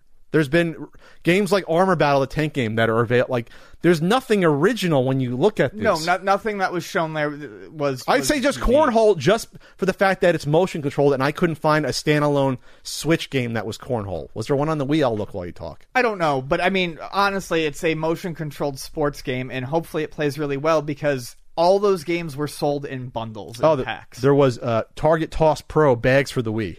There was one. Okay. Target Toss Pro. I mean, that's something else I would say, too. A lot of those games, like Frisbee games on the Wii and stuff like that, they were bundled into, like, packages of 25 games at once. Or, yeah, Wii Play had 10 games. Wii Play had 10. Just about Wii right. Sports had 5. I don't know what Wii Sports Resort had. And then all the knockoff ones loaded like 25 to 50 games in there. Now, obviously, most of those sucked, and you only need one game. So hopefully the Cornhole game will just be good as Cornhole. But, yeah, anyways, I'm done. I'm angry. You're angrier than I am. Well, I mean, seriously, I think there's like 3 or 4 interesting games in there. Which is what I said. I'm just... Yeah. It's after all the talk, this is really what you're coming at us with. But what did we expect? To be honest, what did we expect? Not much. But I did want to watch that and have something surprise me so I could be like, oh, see, I'm not a hater. I just... This could be cool. I was okay until I saw the Pong game, and then I saw that Evel Knievel game was pissing me off more than you possibly know. Because when I go over and with any young kid has a game on their phone like that, where it's like, oh, skateboard and move your phone to see if you can stay balanced. That's the most generic game. I love games like that, but that's the thing. I've played 800 of them. You can't bank on someone spending $250 to play that. You just can't. I'm sorry. Because I'm sorry. Here's what you can do when you offer like simple experiences like that. When you offer simple experiences like that, what's one way to get people to notice them and take and play them in a modern era? It's to add flash and pizzazz to it. Look at this. $250 to play this. Look at that. I know. So they're not even doing that. It doesn't look particularly good. They're not even giving it like a coat of paint. Which is something I can say about the Breakout game, which is simple as it looks like fun. They got to pack in. I'm not saying this is going to be a success, but I mean, to give it a better shot, you got to pack in the nice Breakout game. You got to do Cornhole. Cornhole has to be a packing game. You got to do this Breakout and the Cornhole up front. Shark will probably be... they'll probably do like an action game. They'll probably have an educational game in there. The racing game probably has to be a packing game. You got to put all your killer in as the packing games here. That's the problem. And it can't just be 5 games. I think you got to do probably 10. You got to do as many as you can for something like this. Yeah. You got to... Maybe the end game is just packing, like I said, I'm going back to my original thought. You pack in as many as you can, and you count on no one buying a game after that point. So you make a collection of games that you need to buy a system for that no one's going to support after they buy it, instead of just making the collection of games that maybe we'd all be fucking playing and streaming when it came out. I'm trying to think of the way out. I mean, like I said to Tommy on Twitter, I said, why don't you put these games out on the Switch? And he called me an idiot, basically, for saying that. Well, because clearly, nothing that we've seen in this trailer can be done on any system other than the Amico. You'd need to have that controller. I don't know. I know it's hard to get lost in the shuffle. I'm just trying to even think about profit and loss when you're not going to be making a huge amount on these consoles, probably. Or maybe you will. I don't know. I guess when you raise it to $250, you're probably going to put in more value. You're going to make more money. But do some collections of games. Put the Cornhole game on the Switch and get the license advertised. Maybe you sell like 10, 20, 30,000 on the Switch alone for that game. You know what I mean? Of the Cornhole.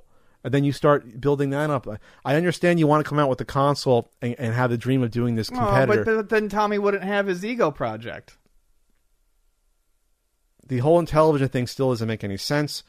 The range of people, when you look at the people talking about this on YouTube, there's no one in their 20s, obviously, or 30s is going to have fond memories of the Intellivision because they don't exist. Yes, save for the one-off. Not everyone, Pat. Yes, there's the one kid that got stuck with Intellivision in 1991 for some reason. Yes, I know there's a few out there. I'm talking about the general population. We're too young for the Intellivision, you know. And the more people get aged out, would this have had a chance 10, 15 years ago if it came out against the Wii? Maybe would it have had a chance because the Intellivision nostalgia sort of was probably started dying out like 10, 15 years ago, probably 15, 20 years ago. Would it have a chance then?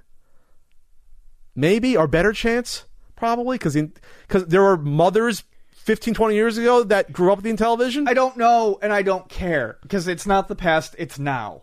And this looks like dog shit. Okay. I'm trying to think of solutions to something. The solution is admit that you don't need these fucking controllers for anything. Put the games on a pack and release it and try to make the money back. Do like a party pack with Cornhole, Breakout. Do like certain All of them. PAX? Can't wait to play that fucking pool game. Yeah, that was embarrassing, that pool game, to include that as well. Okay, we moving on? Yes. I'm getting cranky and hungry, and I need to pick up my medicine. Okay. This is one effect of the health crisis going on publicly, the certain health crisis, is that movies have been pushed back. They've also stopped production of movies. Right. All Disney live action stuff has been pushed back. They pushed back production of Netflix shows like Stranger Things. Season 4 has been pushed, but they halted production on that. And this stuff might not get started again for another maybe 2 months. The first one ahead of the curve was the James Bond movie. Was supposed to come out in like a few weeks in April. That was before everyone. They're like, okay, we're not taking our chance. We're moving back to November. But then everything else followed. Fast and Furious pushed back a whole year from April. And I hadn't remembered something that big of a movie that got pushed back a whole year, except for the Harry Potter part 2, I think, of the last movie, pushed back like 8 to 10 months. They pushed it way back to make sure originally they were both going to be in the same year, like 6 months apart. Then they pushed it back another 6 months to make sure they were separate parts, separate years. That was the only thing I can remember that was that significant, that was finished at least, that they weren't still working on.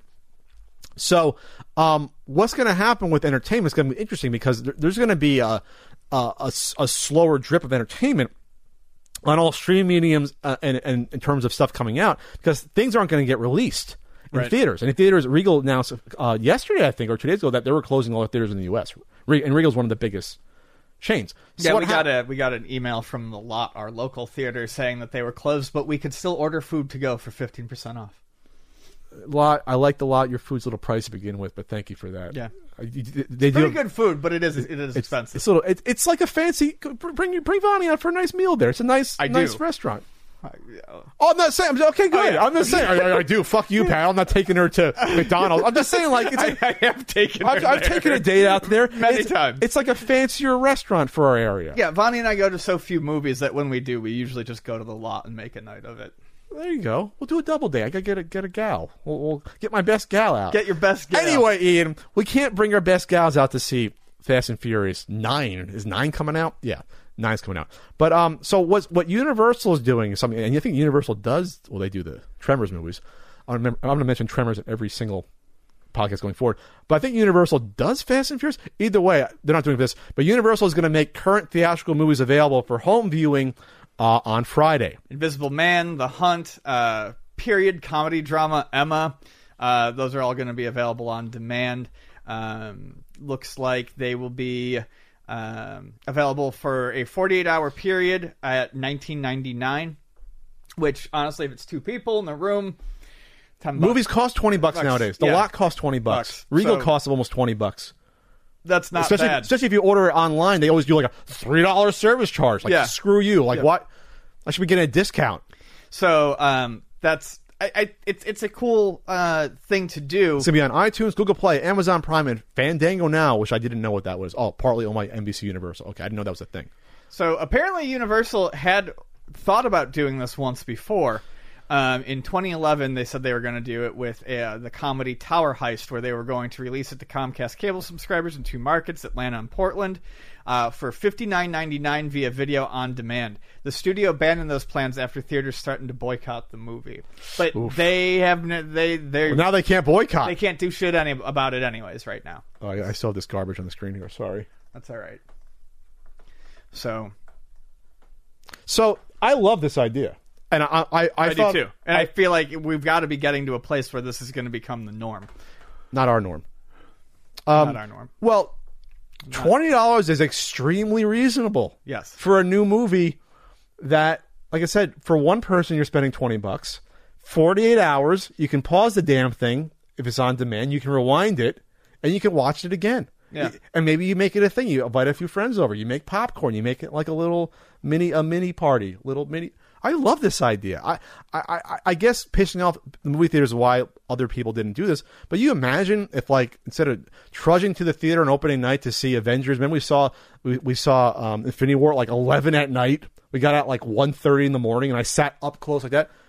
My TV's fine. I got decent sound. I would have spent $20 and watched it at home. Yeah, I would have done it. Now, it doesn't include trailers, and I always think trailers is a good part of the movie-going experience. It is. Is it trailers? Give me a block of trailers, and I'm in. Give me just maybe it can all be Universal. Give me some trailers. I was actually kind of excited about the idea, and then I looked at the movies that they're putting out, and I'm like, I don't really want to see any of these. I'd maybe see Invisible Man, but I thought it was a solid word on Invisible Man. Is it on Rotten Tomatoes, Invisible Man? Let's see. Top box office. The Climb. They're basically Human Capital. That's a movie. Deerskin. The Infiltrators. 87. Well, that's 91% for Invisible Man. Oh, they must have did a limited showing. It made $6 million. Right? They must have did a small audience thing. Yeah, I know some people who went and saw it last weekend, I think. Okay, smart, well acted, and above all, scary. The Invisible Man proves that sometimes. It was in theaters February 28th. Okay, so they're extending it out. They're current, movies that are currently in theaters. They're putting out. Is Fast and Furious Universal? I want to say it is. It is Universal. Fast and Furious. I think they're just doing ones that have had some sort of small amount of time in theaters. Or just come out. Come out, right. So for something like Fast and Furious, it's like, well, we probably will still make more money. Everyone's going to rush to see that. We got to put it in theaters versus putting out for $20 right now. But I mean, like, think about how all the entertainment is going to be pushed back now by number of months. So say Stranger Things was going to come out probably in the summer. If they halt production, push that back a couple months before they start. All the entertainment's getting pushed back. And sports is entertainment as well. So all sports getting pushed back. If it doesn't, the Olympics you hope is going to still start around the same time it's going to start, versus pushing it back a little more. So anyway, the one positive weird thing about having, I think the next World Cup's going to be in Qatar, right? So the one positive thing about it is that they couldn't do it in the summer, so they pushed back the World Cup, I think, to be closer to the colder part of the year, so people wouldn't fucking die. So they actually have like extra months to play with in terms of the build up for all the other tournaments and things. Since they pushed it back, right? So it's not because traditionally it's in our summer World Cup, and now I think it's going to be closer to the winter. For that, so there you go. So I'm going to do this in a heartbeat. Like if they push this out to other sort of studios, if Disney did this, I would do it in a second. I would do it yesterday. But they're probably worried about pissing off the theaters, obviously. But hey, if I'm Disney, totally you're going to boycott Black Widow if I do this. Really, you're not going to make money making Black. You're going to do it. I guess it depends on who they are. Like if it's Universal doesn't have as many big tentpole pictures. Fast and Furious is like one every 2 or 3 years, but Disney owns everything now. You can't say no to the mouse. You just couldn't. Sure. Obviously. Ian, Pat, we have a health crisis scumbag seller of the week. Okay. You've probably seen Twitter, social media. This one was everywhere. It was written about in the New York Times. But if you didn't, we're definitely naming what's that boy's name? Matt and Noah Colvin, two brothers. They live in Tennessee, and they were hoarding something like 17,700 bottles of hand sanitizer. So the New York Times did a little article on them, and some there's other people doing this too. They said that they stayed home near Chattanooga, and they were Tennessee. Yeah, and they were going out to the Dollar Trees and all the family markets and all the dollar stores. And Walmart and Staples and Home Depot. And buying all the sanitizer and cleaning supplies. He was flipping those bottles of sanitizer that he was getting, as he stated, for $1. And, I mean, if you read the article, like I said, he harvested this stuff mostly from, like, dollar stores. He was flipping those bottles for $20 online. Here it says something between $8 and $70 each. So there you go. Crazy money. So Amazon actually did something good. eBay did it too when they got wind of this, just in general, because this has been going on. And they pulled all listings for price gouging. Basically, anyone who is trying to sell sanitizer and cleaning supplies or masks, the things, toilet paper, the things that people have been running out of. Anyone who was trying to flip those, they were having their listings pulled. Scalpers. So all of a sudden, Matty Colvin here and his brother, family man, family business. God, I want to fucking hit him. And that shirt is part of the reason. I can't sell the stuff I'm scalping. My shirt says family twice, so I'm a good guy. I'm sorry, I got to back up. I like when scumbags try to get around the fact that they're scumbags by saying, I have a family, or they show a picture of their kid. Right. Any asshole can have a kid. Yeah, and the person you're fucking selling that sanitizer to probably has a kid too. So maybe think about that. Or just don't fucking squeeze them out. Keep your dick in your pants. Fucking cut the lines, boys. Sorry, going on. Don't have a fucking kid. You don't need one. So there was a lot of backlash to this. Why did this person agree to do this interview with the New York Times? Because these people, honestly, they really don't have any idea of how they present themselves? No, well, there was somewhere in this article, he says that he thinks of himself as doing a service in fixing problems in the market. A public service. Yes, a public service. Fixing problems in the market where certain things are shipped here, but they need to be elsewhere. You know, I salute you, sir, for your public service and restricting the supply. Yeah, well, that $20 bottle of sanitizer doesn't take into account my labor and my effort. This is the kind of guy who buys something, and then when he resells it, he says, I'm just trying to get what I put into it. It's my time and effort. So I'm going to charge 20 times what it is. No, you're just a big piece of shit. 20 times. So this article comes out, and very quickly the Attorney General in Tennessee catches wind of it. And the AG gets a hold of him and basically intervenes and says, we're going to be seizing that, and you're going to be donating it to places that need it. Well, there are laws in the books where if there's a public health crisis emergency, you cannot charge. I think I saw more than 10% of a retail price or something. There are price gouging laws in place for things. There are. So it all ended up getting donated. That was a big problem I had with how this story was covered. A lot of places were like, "Oh, he had a change of heart. You know, he donated it." He got his ass caught. No, he got his ass caught. That's the only reason he feels even a bit of remorse. There were screenshots of him like laughing about the money he was making in like Facebook posts. I'm sure. Stuff. Like I didn't see that, but I'll take your word for it. I'm sure this scumbag did that. Yeah, like I already made this amount of money. So no, buddy, you were trying to fucking pull one over on people like a sick-head son of a bitch.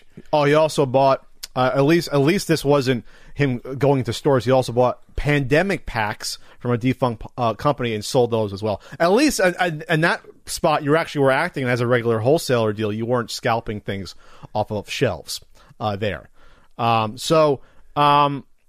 Other people were saying, Chris Anderson, an Amazon seller in central Pennsylvania, said he and a friend had driven around Ohio buying about 10,000 masks from store. He used coupons to buy packs of 10 for around $15 each and resold them for $40 or $50. After Amazon's cut and other costs, he estimates he made a $25,000 profit. So a lot of these people made some profit before Amazon and eBay cut it down. Yeah, they made some, but obviously they have losses if they have a bunch of shit laying around still. So the whole point, I mean, you're not shocked when you hear bad human behavior when there's a crisis or potential public health crisis happen. But it's also on the consumer to realize that I don't need to spend $50 on a bottle of hand sanitizer. And if I'm at home, I have soap and water. There's no reason to have a bottle of hand sanitizer. You use a bottle of hand sanitizer if soap and water is not available. If you're working at a shop, if you're constantly touching things, yes, then you need a bottle of hand sanitizer. The average person does not need bottles of hand sanitizer laying around if you're at home. So you have to be informed about what hand sanitizer does versus soap and water. It doesn't give you a layer of protection magically to keep you safe from everything. It's just, I don't have soap and water. Here you go. I'm good now. That's what it is. The same thing with the mask. A regular surgical mask doesn't really protect you. It prevents you from spreading disease, from sneezing out. But it's not airtight. You need a special type of mask to prevent you from air coming in. So you got to be careful and know what the hell's going on when it comes to this. I just think the cojones, though, to say I'm doing a public service by artificially restricting supply and scalping in a time, whether or not people should be buying stuff or not, it's still ridiculous. It's still ridiculous. No, it's gross. And if someone fucking smacked him across the face, I'd laugh. I'd fucking rewind it. Let's not condone some physical violence. He's getting his comeuppance right now. And keep in mind, the Attorney General just said the donation doesn't mean he's out of he still can be in trouble. We can still prosecute him. Yeah, absolutely. Because he still committed the crime of selling it. He just didn't sell everything that he had. That's when the crime occurs. Not buying everything. It's then when you do the price gouging. That's when now you're in trouble here. There it is. An official at Washington's Attorney General's office said that the agency believed it could apply the state's consumer protection law to sue platforms or sellers, even if they are in Washington. So that's why Amazon has to come down to eBay This is no longer, we don't know what's on our marketplace. They have to monitor stuff because they're making money off it as well. The platforms make money off of the price gouging too. They could take it for probably why they're so speedy to fucking monitor it. I wish I did this for counterfeit items, but this is at least a clear and present danger that they realize they have to do this. Tennessee, where Mr. Colvin lives, has a price gouging law that bars people from charging unreasonable prices for essential goods and services, including gasoline, and direct response to disaster, according to a state website. On Saturday, after the Times published this article, the Tennessee Attorney General's office said it had sent investigators to Mr. Colvin's home, given him a cease and desist letter, and was now investigating his case. Mr. Colvin does not believe he was price gouging. He brought it up. There's time and effort into this. And in his bullshit about he charged $10 for shipping, you really think this guy is putting extra protection or sending these out in fucking bubble mailers? Let's be honest here. Well, the article says, and I read it, that alcohol-based sanitizer is pricey to ship because officials consider it a hazardous material. You think this guy's following that? No, honestly, I highly doubt he was telling. Yeah, or putting it in a Ziploc bag and throwing it in a 20-cent bubble mailer. Right. Let's be real here. This is not the type of personality that's going to follow the law to begin with when it comes to shipping. Just because it cost me $2 in the store doesn't mean it's not going to cost me $16 to get it to your door. Oh, so now he's claiming that he's breaking even on this? You're not. You're not, dude. You're not a hero. At $20 on Amazon, you're making $15 still after Amazon's cut and the shipping, and then the buyers usually pay for shipping too. So don't even put that in. You're making $15. Oh, here was the line I said earlier. But what about the morality of hoarding products that can prevent the spread of the virus just to turn a profit? Mr. Colvin said he was simply fixing inefficiencies in the markupplace. Some areas of the country need these products more than others, and he's helping send the supply toward the demand. Oh yes. Yes, you cunt. You're a fucking hero. You don't know how scalping works. God, you're a hero. The efficiencies in the marketplace. You caused the inefficiencies in the marketplace. You caused them by having 18,000 bottles. The inefficiency is you, sir. You, Matt. Oh, wow. And then he keeps going. It just keeps getting better. There's a crushing, overwhelming demand in certain cities right now, he said. The Dollar General in the middle of nowhere outside of Lexington, Kentucky doesn't have that. He thought about it more. I honestly feel like it's a public service, he added. I'm being paid for my public service. Oh, my fucking God. How far down your own throat is your dick, dude? Oh, my God. All right. It's sad. You're not shocked this happened. Again, how did they find him? First of all, I guess the New York Times probably said, "Oh, who's selling this?" and contacted them. Probably. Why are you selling this for $50 or what have you? Oh, because I'm doing a public service. Just out there doing a public service. Well, don't send the guy death threats. Don't go to his house. As much as Ian wants to see it, don't punch the guy. I'm not saying go punch him. I'm just saying you wouldn't mind if you saw it. Well. We'll see. We'll see if he gets prosecuted by the state. They'll probably just fine him, maybe. And there you go. There you have it. Yeah, scalping again. Scalping creates the inefficiencies in the market. It's very rare that it helps spread the item to where you can't get it. The only one off the top of my head was when Nintendo put out their 500 Zelda World of Nintendo exclusives at the one location. That was the only time I thought about, well, was there a time where you can only get something at a very specific location where I couldn't get anywhere else? To me, not saying it was justified, but there you're helping other people get it. That makes sense. But when it's available everywhere, or you can buy something online everywhere, scalping is not fixing inefficiencies. This is not the 1980s or 90s anymore. Anyone can get anything they want online or look up where to get things. You're not providing any value to the marketplace, scalper. It's unethical, it's immoral in this case, and it's illegal on top. Yes. You got the trifecta. Usually it's just unethical or, it's unethical. It's going to be immoral to scalp a fucking video game. But this is unethical, immoral, and it's illegal. You get all three of them. You get the triforce of scumbaggery. So for that reason, Matt Colvin and friend and brother, you are the scumbag seller of the week. All right, Ian, we got a Patreon. We got a Patreon, Paul. Yeah, we do. You go to patreon.com. Let's see your podcast. Ian's going to get a writing out soon, I hope. Yep.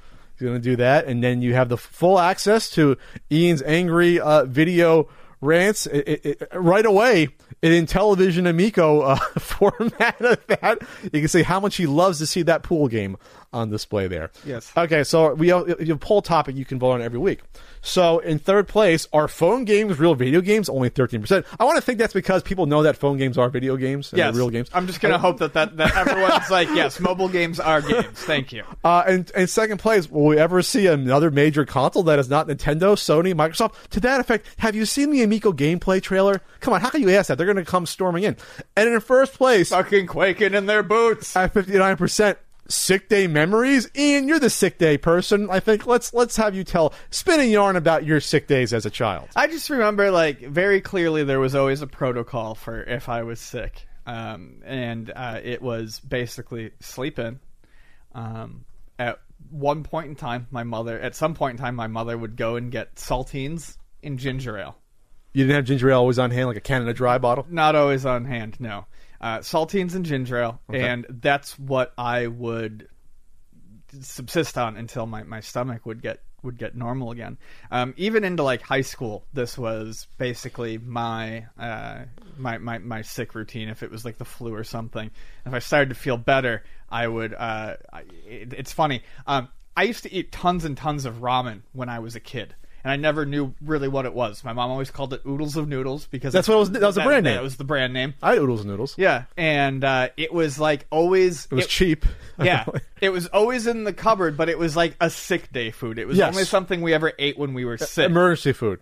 Yeah, it wasn't until like I was in high school, cooking on my own, like finding cheap snacks and stuff, that I realized that ramen was not only something that people eat frequently, but it was an Asian, like, you know, it was a Japanese soup that was very popular around That's the like world. their sandwich. Yeah, I never knew what the fuck. Like, yeah, I always not everyone eats sandwiches every day around the world. I just thought of ramen as some sort of like, you know, instant ramen as some sort of shitty American product, but no, it's kind of ingenious. No, Oodles of Noodles was like the first like giant step into the marketplace because they had a cool name. It's like, oh, it's Oodles of Noodles. Yeah, it's like that's brilliant. The history of ramen is actually like instant ramen is pretty interesting too. Reading a manga. When are we going to get our ramen product? When are we going to license this, Ian? When are we going to get us some See product? You Podcast Noodles. Yeah. God damn it. The fucking health crisis has... I bet you it's delayed Rap Noodles. Oh, no. Because Rap Noodles still aren't out. Oh, no, Ian. I'm sorry, Ian. Don't look it up. Sorry, It's not Meredith Baxter Burney. Stop. He's looking it up while we're doing a topic. Yep, Rap Noodles still aren't out. But there is an ebook called Prison Ramen. Recipes and stories from behind bars. I think I want this, actually. Okay, Ian, your birthday's... What was your birthday? August? It's coming up. Anyway, so, okay, back to your sick days, Ian. What was your sick day routine? So it was then I would watch a lot of Nick Jr. Now, that was something I did all through high school as well. I would just watch children's programming. Nick Jr. by that point was like the mid-'90s. Yeah. I was watching a lot of Blue's Clues. There never was a Blue's Clues. I was too old.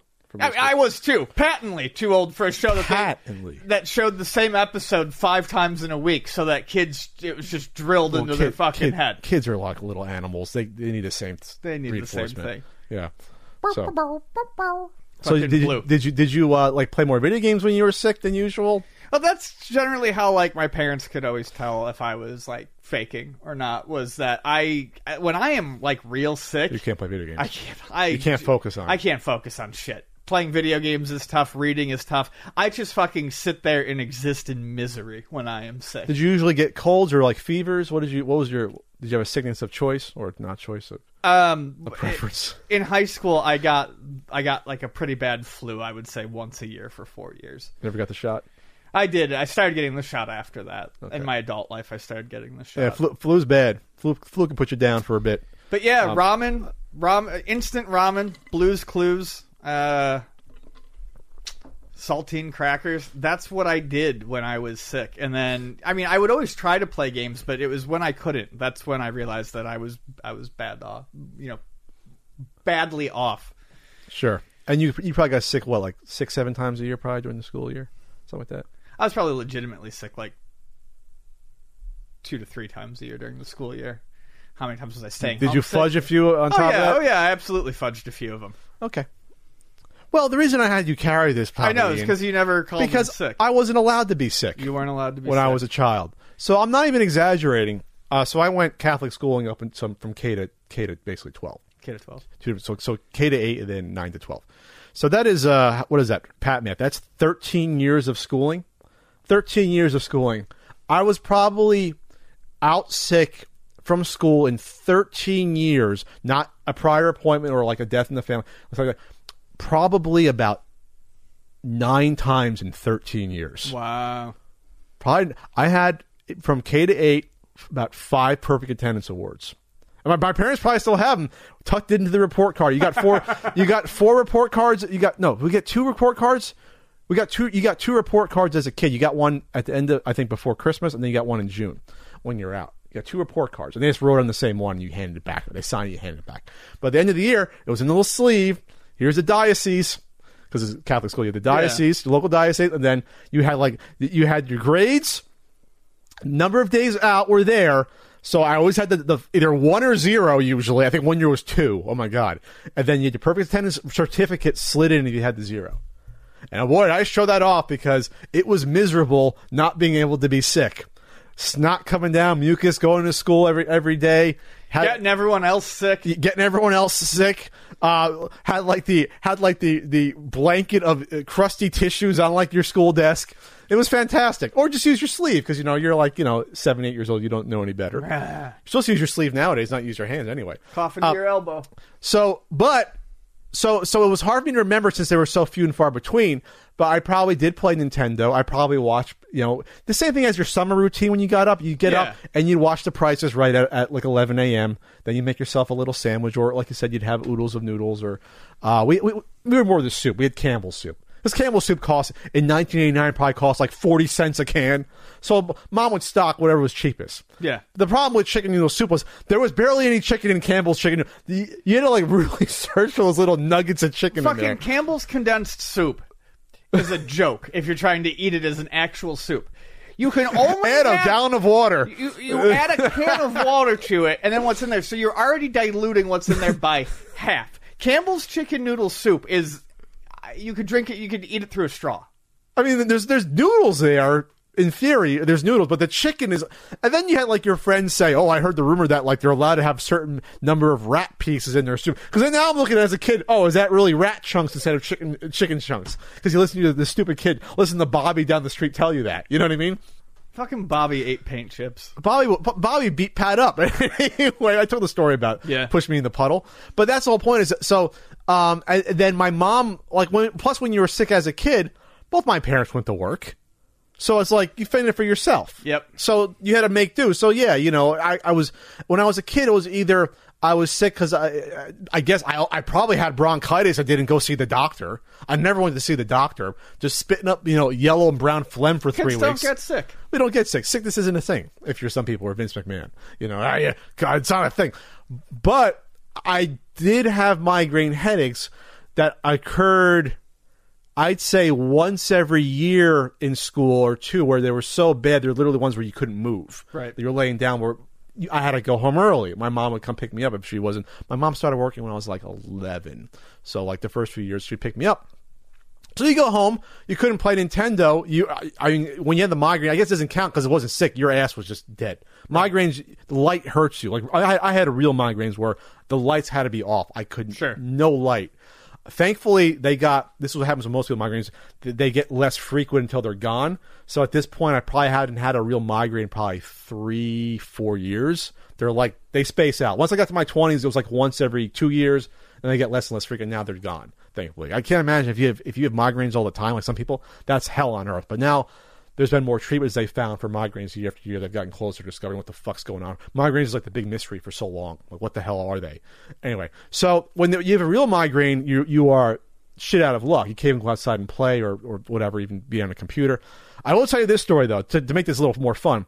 But the time I was sent home because I crapped my pants. Oh, good. I will tell you this story. So this was, I want to say it was second grade. So it was second grade is when I got my NES at Christmas. I want to say, though, this was after I got the NES here. So second grade is when they started to do teacher swapping for like one course. Kinky.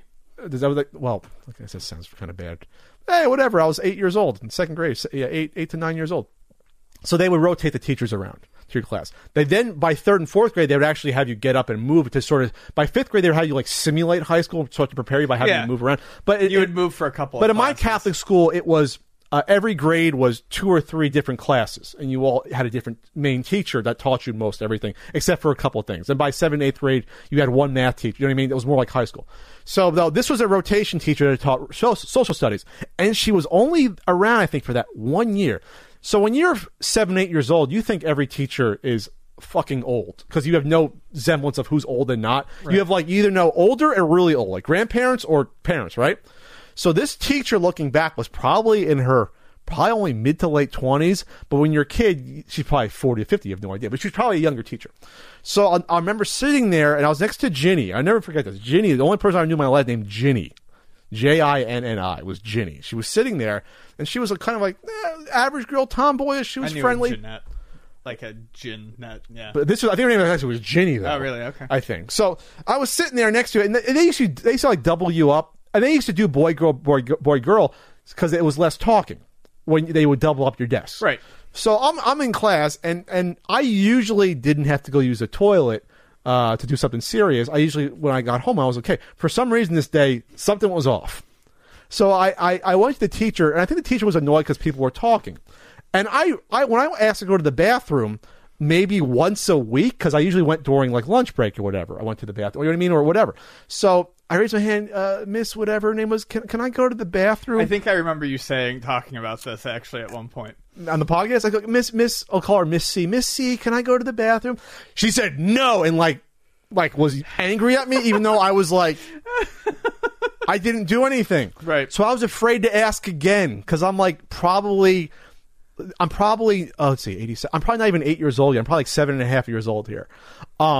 And so I just sat there and I was like, okay, this is going to get bad. Maybe I'll get through class or this period. And nope. Something just went and went. Boom. It went, and it didn't make a noise, if I remember, but it smelled bad. It smelled bad. And then I guess Ginny thought that I'd flatulated. And so she's like, ooh, that smells. She moved away. But the smell didn't go away. So it just lingered. And then I was sort of in the back of the class, which I think saved me over time. I was kind of in the back of the class, and I put my chair, those fucking we saw those old-ass 50s wooden chairs with the metal freaking legs that could kill you. You know what I mean? Yes, those things and are I so just uncomfortable. I went the 8 feet, like she was there. I like literally in class as a kid was like 7 feet away, like 6 feet away. And then I think the teacher, to her credit, realized I made a massive mistake. Right, yeah. Because she noticed probably someone was having like, or a few of us were laughing, and they were laughing at me. I was, when you crap your pants as a kid, this is the only time it ever happened to me ever. It's the most embarrassing thing in the world. You want to fucking die. Yeah. You want to die. I did it once in school. You want to fucking die. And it wasn't my fault, too. I was just in a bad place at a bad time. You tried. I asked, can I go? And she said no. I'm like, okay. And so the teacher, to her credit, didn't make it say, like, what's going on? She realized something was amiss, or maybe she smelled it from the front of the room. I don't know. She probably just saw people, or she realized, hey, that kid that asked me to go to the bathroom, now everyone around him are saying he smells. So she was smart enough. She's probably a 27-year-old gal back then. She went and got the nurse, and they said, oh, Patrick, you're sick or something. And they got me out without embarrassing me. That's good. To that teacher's credit, she fucked up by letting me poop my pants, but she got the nurse and got me out without my life being fucking ruined as a kid. That's good. Like, from that point forward, it was like no one really knew about it, except a couple people kind of, something kind of went on. But you're like 7 or 8. By the time you're 14, people forget that stuff. So what happened was, my mom comes, picks me up. I forget. I don't know if they wrapped a towel around me. I've been in my fucking, thank God, navy blue Catholic school pants. We had the, you know what I mean? Sent me home, and I got in the shower immediately. And then the rest of the day, I remember I was fine. I wasn't sick. Yeah. I just pooped my pants. I remember for some reason, some things are so vivid. I was so relieved in more ways than one to be home at that point. I remember putting on, I had like my pink orange jams, jam shorts. God, what, jams going to come back? I remember some things I've photographed them for. I remember bouncing the generic, like $2.99 or $1.99 bouncy plastic ball you get at the supermarket. Remember they had like the big cage of them, and bouncing that in the back rec room where the ghosts were, bouncing the ball And I remember that so vividly. I was just happy to be home, but no one else was home yet. But I wasn't sick, but I was just bouncing the ball like, hey, I'm happy, I'm a kid, maybe play with a G.I. Joe or two. And I got out of a nearly childhood-ending incident without anyone discovering it. Like, it was like if I was in the middle of the classroom, Ian, that happened. That would have been the end of That it. was the end of my... And I got bullied for being fat or having glasses anyway. Well, I got glasses in... a year after Nintendo kicked in, like 3rd grade, I got glasses. So my life would have been over in grade school. It would have been over. I had to learn how to fight really quick, and I didn't get into a real fight until 8th grade. That's a whole other Tales from Past Childhood is my 8th grade fight. That is. I never really explained that to you. That's a legendary tale from past childhood there. But yeah, that's my Pat pooped his pants story. So, damn you, social studies teacher. You almost ruined my life. Let the kid go to the bathroom. I wasn't talking. Don't take out your angry on little Pat. You know, because everyone else is talking in the classroom. That used to happen all the time. Where like, oh, you can't go to the bathroom because everyone's talking. What if I gotta take a piss?